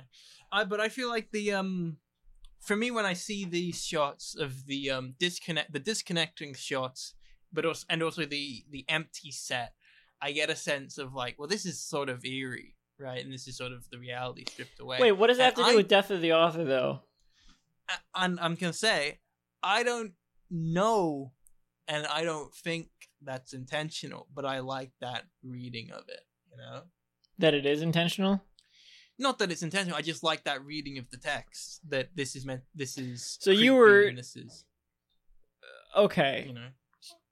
I see. So the difference is, I mean, whether that was the intention or not, you're like making a reading of it of intention, whereas I'm like thinking practically. Well, the thing is, I think a lot of the time with Mr. Boop in particular. A lot of time it's both. I'm not saying that I'm not saying that there's intention there. I'm just saying that is a. Well, you're looking for an intention, whether there is one or not. I'm looking for an interpretation. Yeah, as opposed to just in my opinion, more realistic reading of just that was just how they did it, and they weren't really thinking that much about it. Sometimes he does, but I mean, the thing is, we overanalyze these so much that when we're thinking of a detail that I don't think they necessarily would have thought of in the making of it, because they're not overanalyzing it like we are. So it's like, oh yeah, it's a different set. In their mind, it's just like, oh, we're just gonna film it here or whatever. They don't expect people to comb through and be like, oh, this is a different location. What the fuck? There's less set dressing? What does this mean? So there is that as well. I think I like coming up with a meaning even if it's not what I think the author meant. I mean, yeah, that's yeah. probably what we should be doing, but I guess I'm not as creative. No, I do come up with that sometimes. Yeah, I think, right? Maybe yeah. I don't know. No, yeah, you I don't know what I'm like analyze the on the reading. podcast. I don't listen to this podcast. You can. Oh, I've heard a few. Wow. Tell you what. What is Those it? What do you think this is? guys. Bingham Davis? I don't listen to it. So Alex just sitting You there. know, being Jim Davis should do us a favor. They should be the only people who listen to our podcast. We're doing it for them. Since we're the only people listening to that. Also, the other Being Jim Davis listeners should listen to this podcast as well. Yeah. Whoever Who they knows? I mentioned it a few times on the last episode. Maybe they all tuned in. Yeah, so did I. Yeah. Did you even listen to the ones I listened to the ones you were on. we both hosted recently, is what we're referencing. After this episode was released, of course. I don't think we've decided on that yet. I'm not sure. I think it would be best to release this to put the most recent date on this when we release it, so that it appears at the top of people's feeds. Because then, otherwise, it will just be buried under weeks old content. Yeah, something like that. Yeah. Is this going in? Who knows? So anyway, the host of this strip club is sitting there, legs crossed. Huh? We had a name for him because he's a real life person who we know the name of. But yeah, whatever. Go back, listen to the strip club episodes we did. So he has a water bottle there sitting next to him in his rocking chair. The chair is the same, I'm pretty sure. The chair is the same, I think. Maybe this is the same location. I don't know. Maybe they just don't have the backdrop. Was there a backdrop? I'm pretty sure it was. I think there was like plants and stuff. We're not gonna go back and look. In the center, there was like it was on a bookshelf type thing. Initially, or a drawer, a different type of drawer. Drawer. A drawer. That's what Alec is. Drawn. There's I feel like there was a water bottle next to him last time as well, and there's a water bottle next to him this time. Yeah. Lisa, say it. What a boy! Alec is silent. He gets up. He stands up slowly, and he's letting the microphone fall from his hand. And now the microphone is Alec's expression into the world. Without the microphone, the people watching can't hear him. He's letting go of his. Okay, I see what you mean now, because this is about the time when I would be like, I don't think he intended it that way. I'm pretty sure he was just holding the microphone. It's a bit of a stretch, Lisa. Myth busted. So he looks over to the other guy. He looks over to the host. He's also holding a microphone. Mm-hmm. Not wireless microphones. The wires are like just off screen somewhere. Probably go into an input box. We cut to a close up of him. He's like looking over at Alec. I am not sure how to read this expression. Yeah, I think this is intentionally vague. I either read this as like he's blank. You know, his agency in the narrative has been taken away because the narrative is no longer in existence. What? Or that's interesting. I don't think so.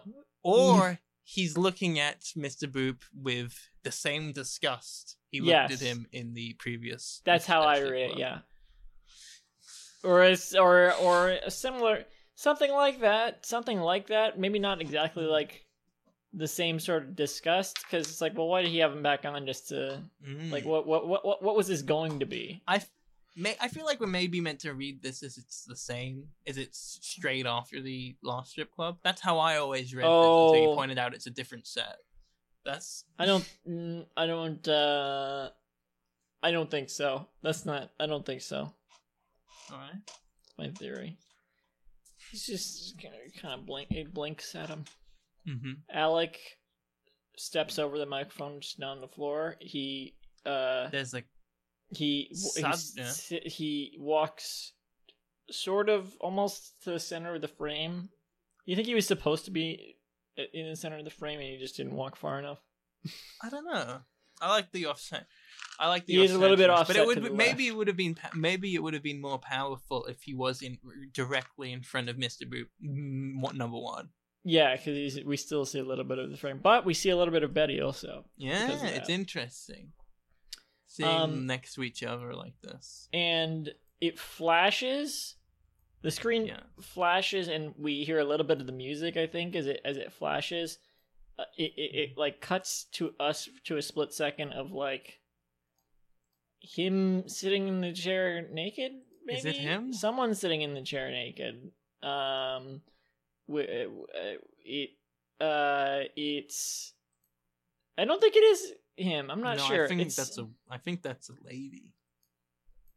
It's someone sitting in the chair that Alec was just sitting in. The host is still there. I'm pretty sure. It's difficult to. The host is still there. No, that is Alec. Is that? This is hard to tell. I'm pretty sure that's Alec. Look at the hair. And he's holding glasses. The microphone is gone. The microphone is like not even on the screen at all. But Alec is like naked, head in hands, probably crying, holding glasses. This is his offhand. Again, 2 readings of this. One reading, this is a pastiche of these dramatic, artistically significant shots in films. B reading, like End of Evangelion. Yeah, stuff like B reading. Alec is presenting himself naked here. Alec is, I mean, that's literal, but like emotionally naked. You know, I'm leaning more towards that first reading, but maybe not necessarily like a send up in the way you put it, but maybe just sort of like, this is something that is kind of like End of Evangelion-y or weird or whatever, right? Yeah. This is something you'd see in a movie. So this is just like one frame. Yes. And we hear like a tiny bit of the music as that frame flashes as well. Fades to a shot, another reaction shot. He walks away. He starts walking away. Walking away, and it fades to a reaction shot of the host, and then back to the shot of him walking away, the wide shot. They're like overlapped a little bit. Yeah, and we're left with the wide shot and just the host sitting on the set, still not really reacting at all, just holding the microphone, legs crossed. The final shot we see, That's the final shot we see of Mr. Boop. You said and then. I was going to say, and then that's the final shot of Mr. Boop. Oh, yeah. It's the final shot is that it's this set of the strip club, exactly as we described it. The microphone is on the ground, and now he's sitting in his rocking chair, his water bottle. Now, I don't know how you read this, but this is pretty clearly, to me, Alec taking himself out of the narrative. You know, he's officially... That's what I was talking about, how the strip club is a combination of Layer 2 and Layer 1. I think that's pretty much true. That's what I meant, as in it's... Because the strip club is a combination of Mr. Boop and Alec Robbins, right? In that it's physically him, and you see it's like really his face, but it's also the... second layer, and so that's him taking the character out of that reality and himself out of making it. He's saying, I'm done here. I don't know. I don't know if I read it any differently than you do, but I maybe don't say it in such meaningful terminology. Just like, and he exits he's gone. Yeah, he exits the story, and so the story's over. I feel like this is some of the most obvious. And he walked out of the screen. He reached out of the screen and grabbed you. Oh! He froze his. Put your 3D glasses on. This is some of the most obvious symbolism in Mr. Boop, I think, or at least in. I think it's interesting. So. I mean, if we want to talk about our full thoughts about the finale at this point, it's obvious because it's the most important symbolism. It's it's the final piece. I think it's interesting how it started like the finale started pretty vague and like it's like end of Evangelion homage and everything. It's like, well, it's all this weird symbolism, what's going on. But then when we get to the email or the letter he sent to Mr. Fleischer, it kind of just spells everything out, I feel like.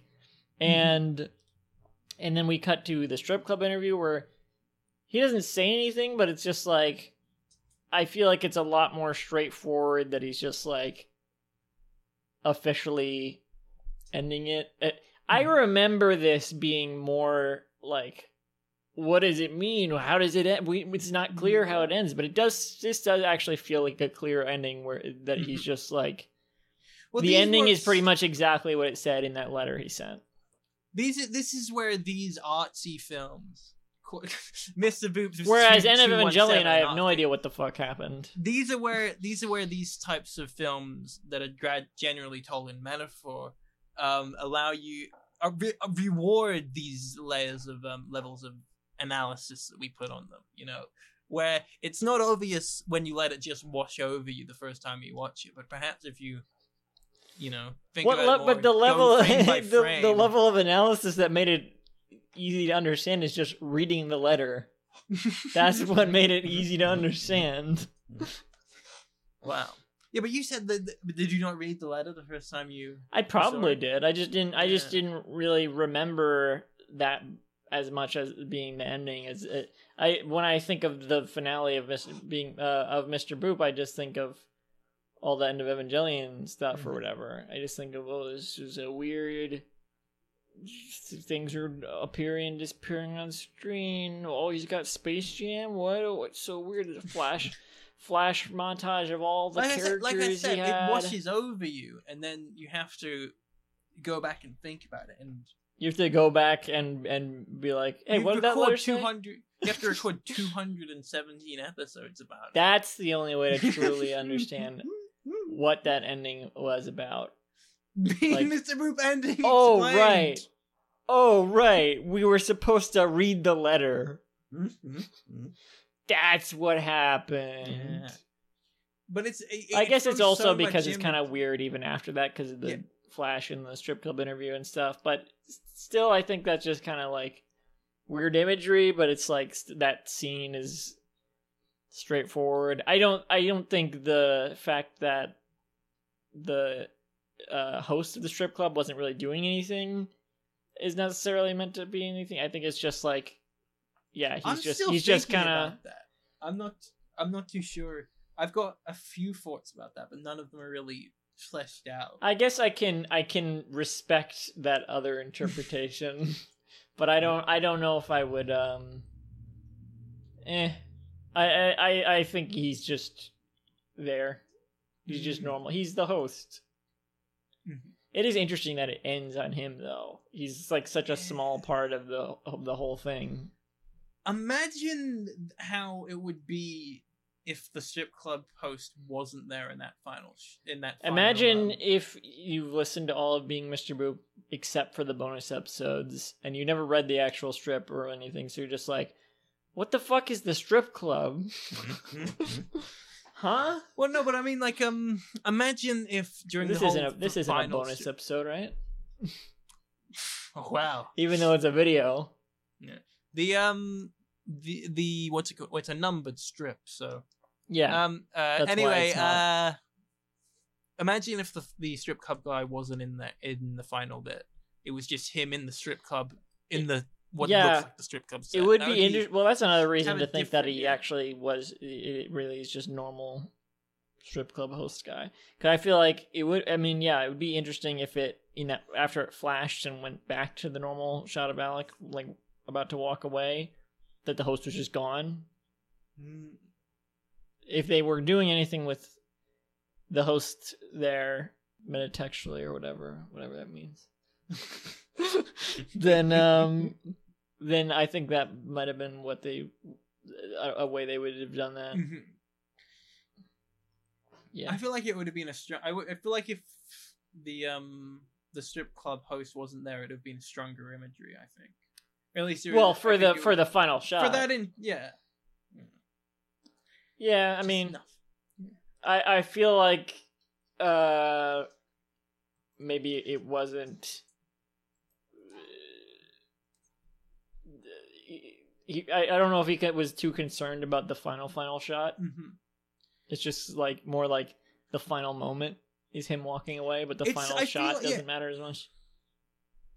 Yeah, that's kind of how it feels to me. I don't think I think he was just like, it doesn't matter that the guy's there. It's just I like the sudden ending of it. Right? There's no like, I don't know. There's no fade or anything. I think that was probably. I mean, if we are going to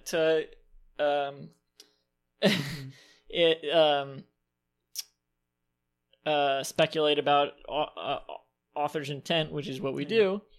That's also I don't think I think he was focused more on like it being like a sudden ending or what happens in the final moment than like having a shot that it ends on. And some movies end like that.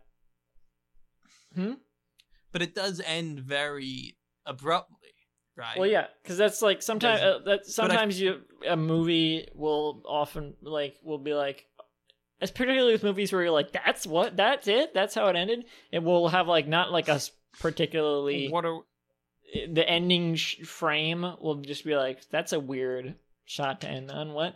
But it's because it's more about like the Harry moment. Potter 3 or whatever. It's more about the moment that it's ending. Yeah, but that's like that they actually were trying to end on a particular shot, though.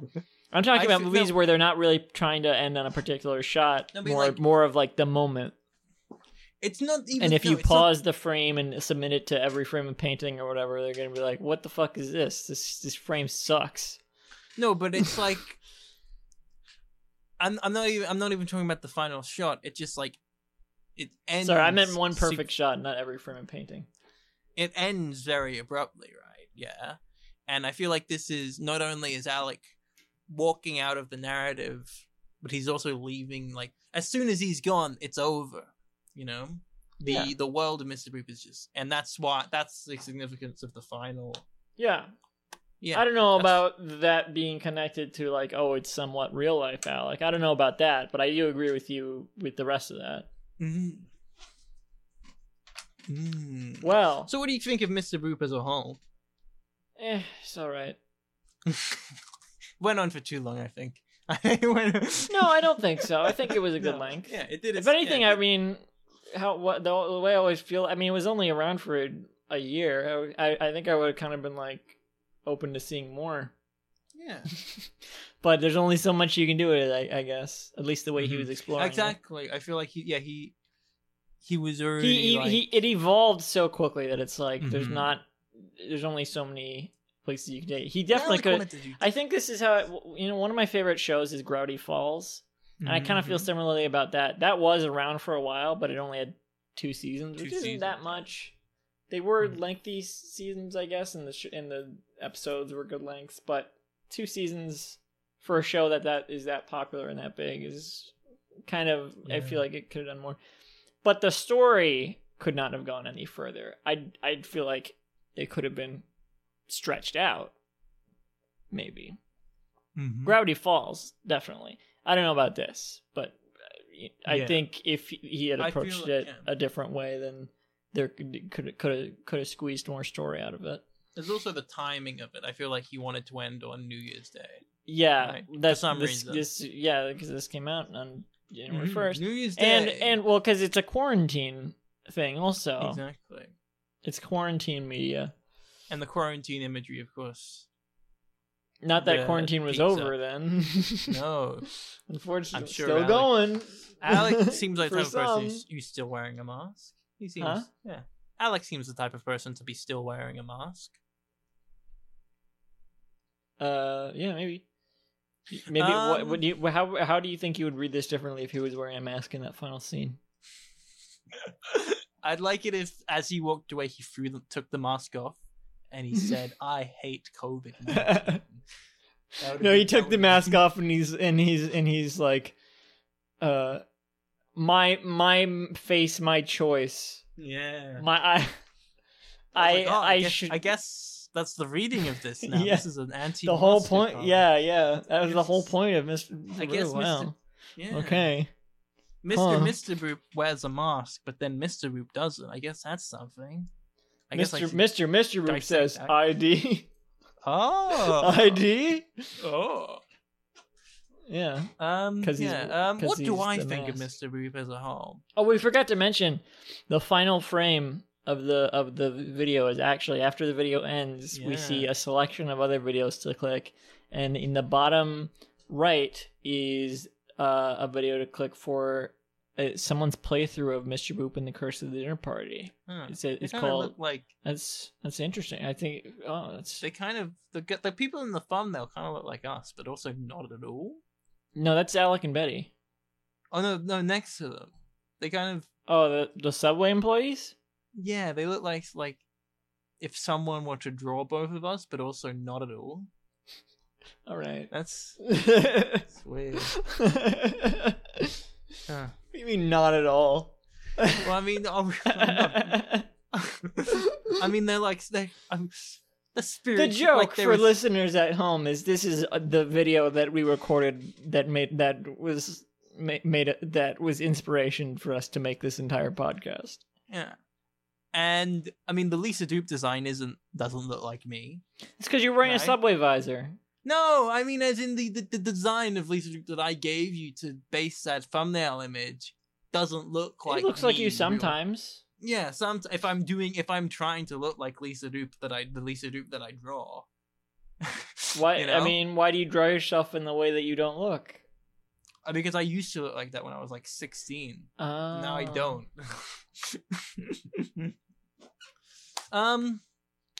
It's a fun video.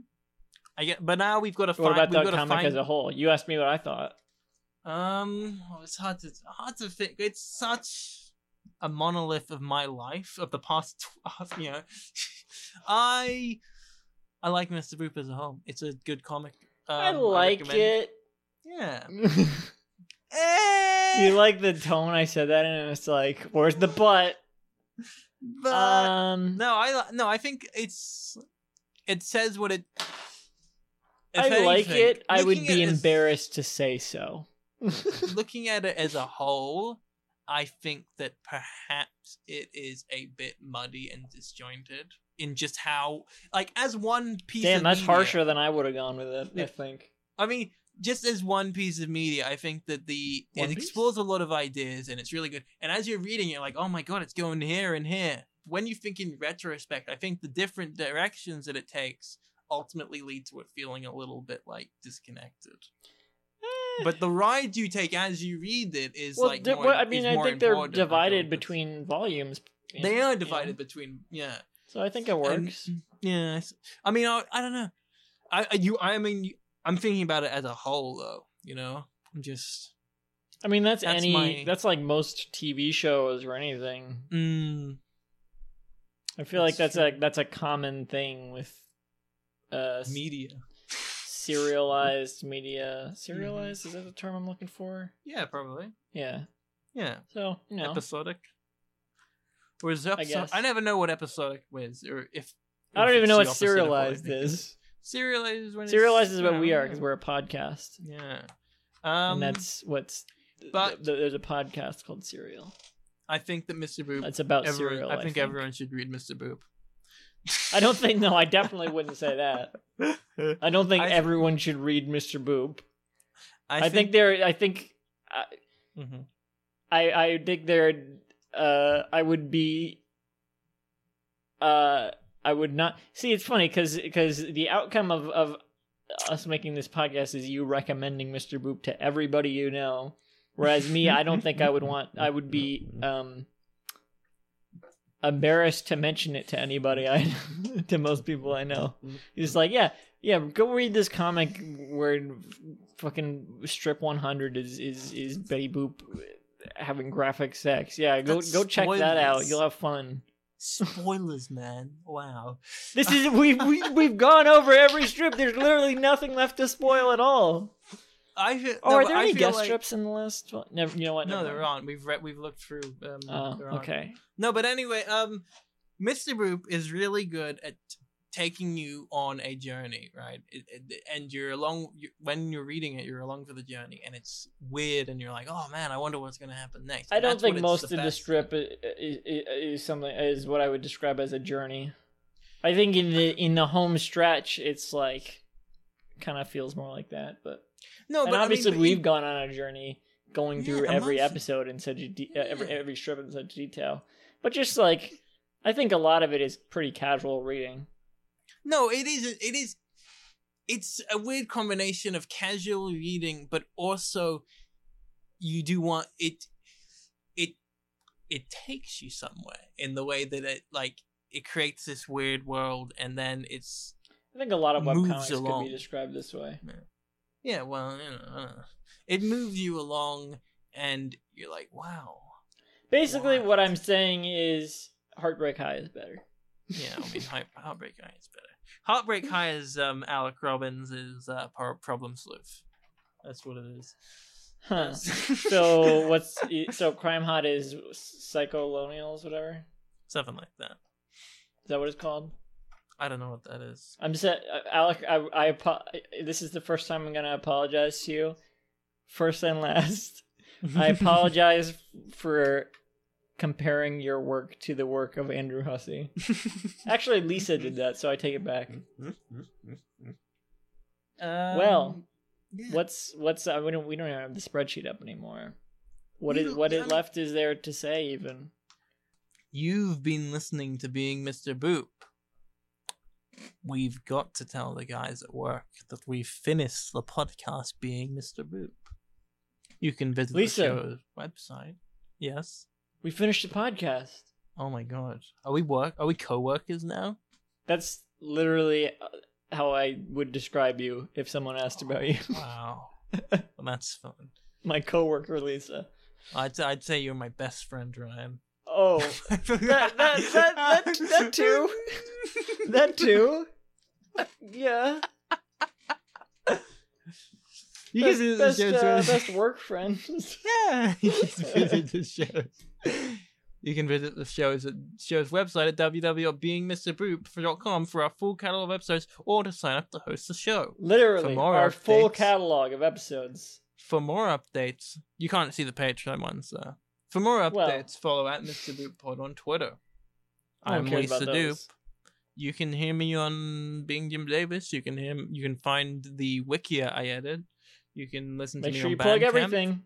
Lisa Doop on Bandcamp. I got Pobade.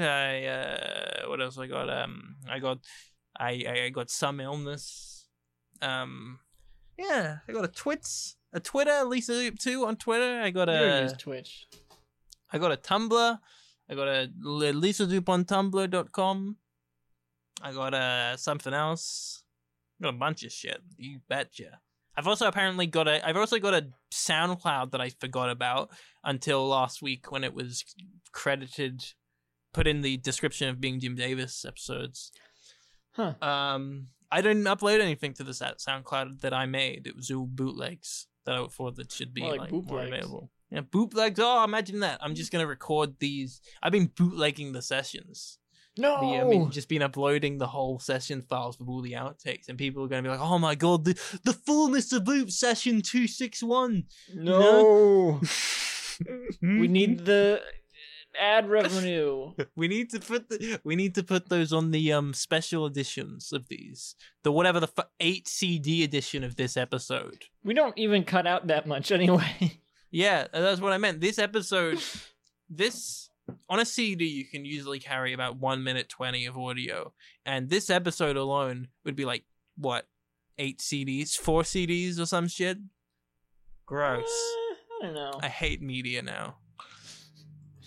That's everything. I'm at Candyman. Wait, do I say my name? I'm Ryan Pfeiffer.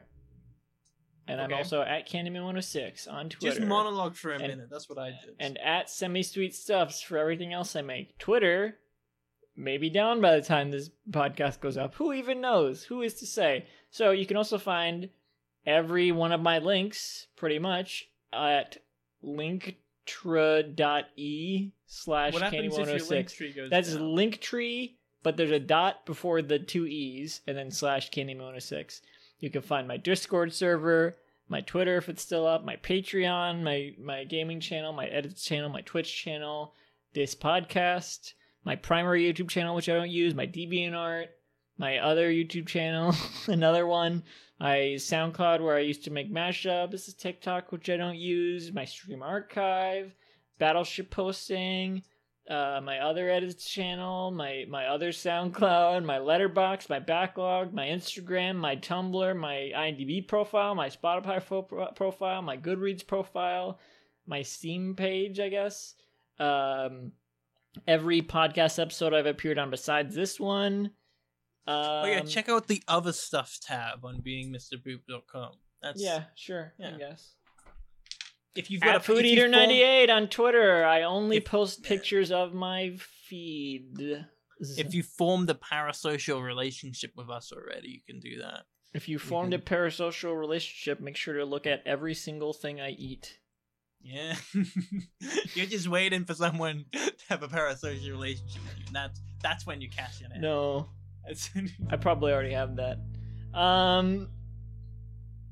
That's actually a pretty popular Twitter as well. You never expect that big. I think Chris probably didn't expect his foot blog to be popular either. They're good photos. He's got this. We've never said that. That guy's got disgusting feet. Your food and his feet. His food photos are good. My food photos are good. Your food photos and his foot photos are on the same level as disgusting to me. What? I eat good food. Excuse me. Also, his pictures aren't even that gross. They're just the photos aren't gross. He's just got gross feet. He's old. He's gross. Get him out of here.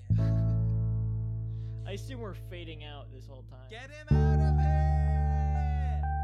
Thank you and good night. Being Mr. Boop, I release you. This podcast was brought to you by the Pitch Drop Podcast Network. Like what you just heard? Support the show by going to patreon.com/pitchdrop. And while you're at it, check out pitchdrop.net for more of this and other shows.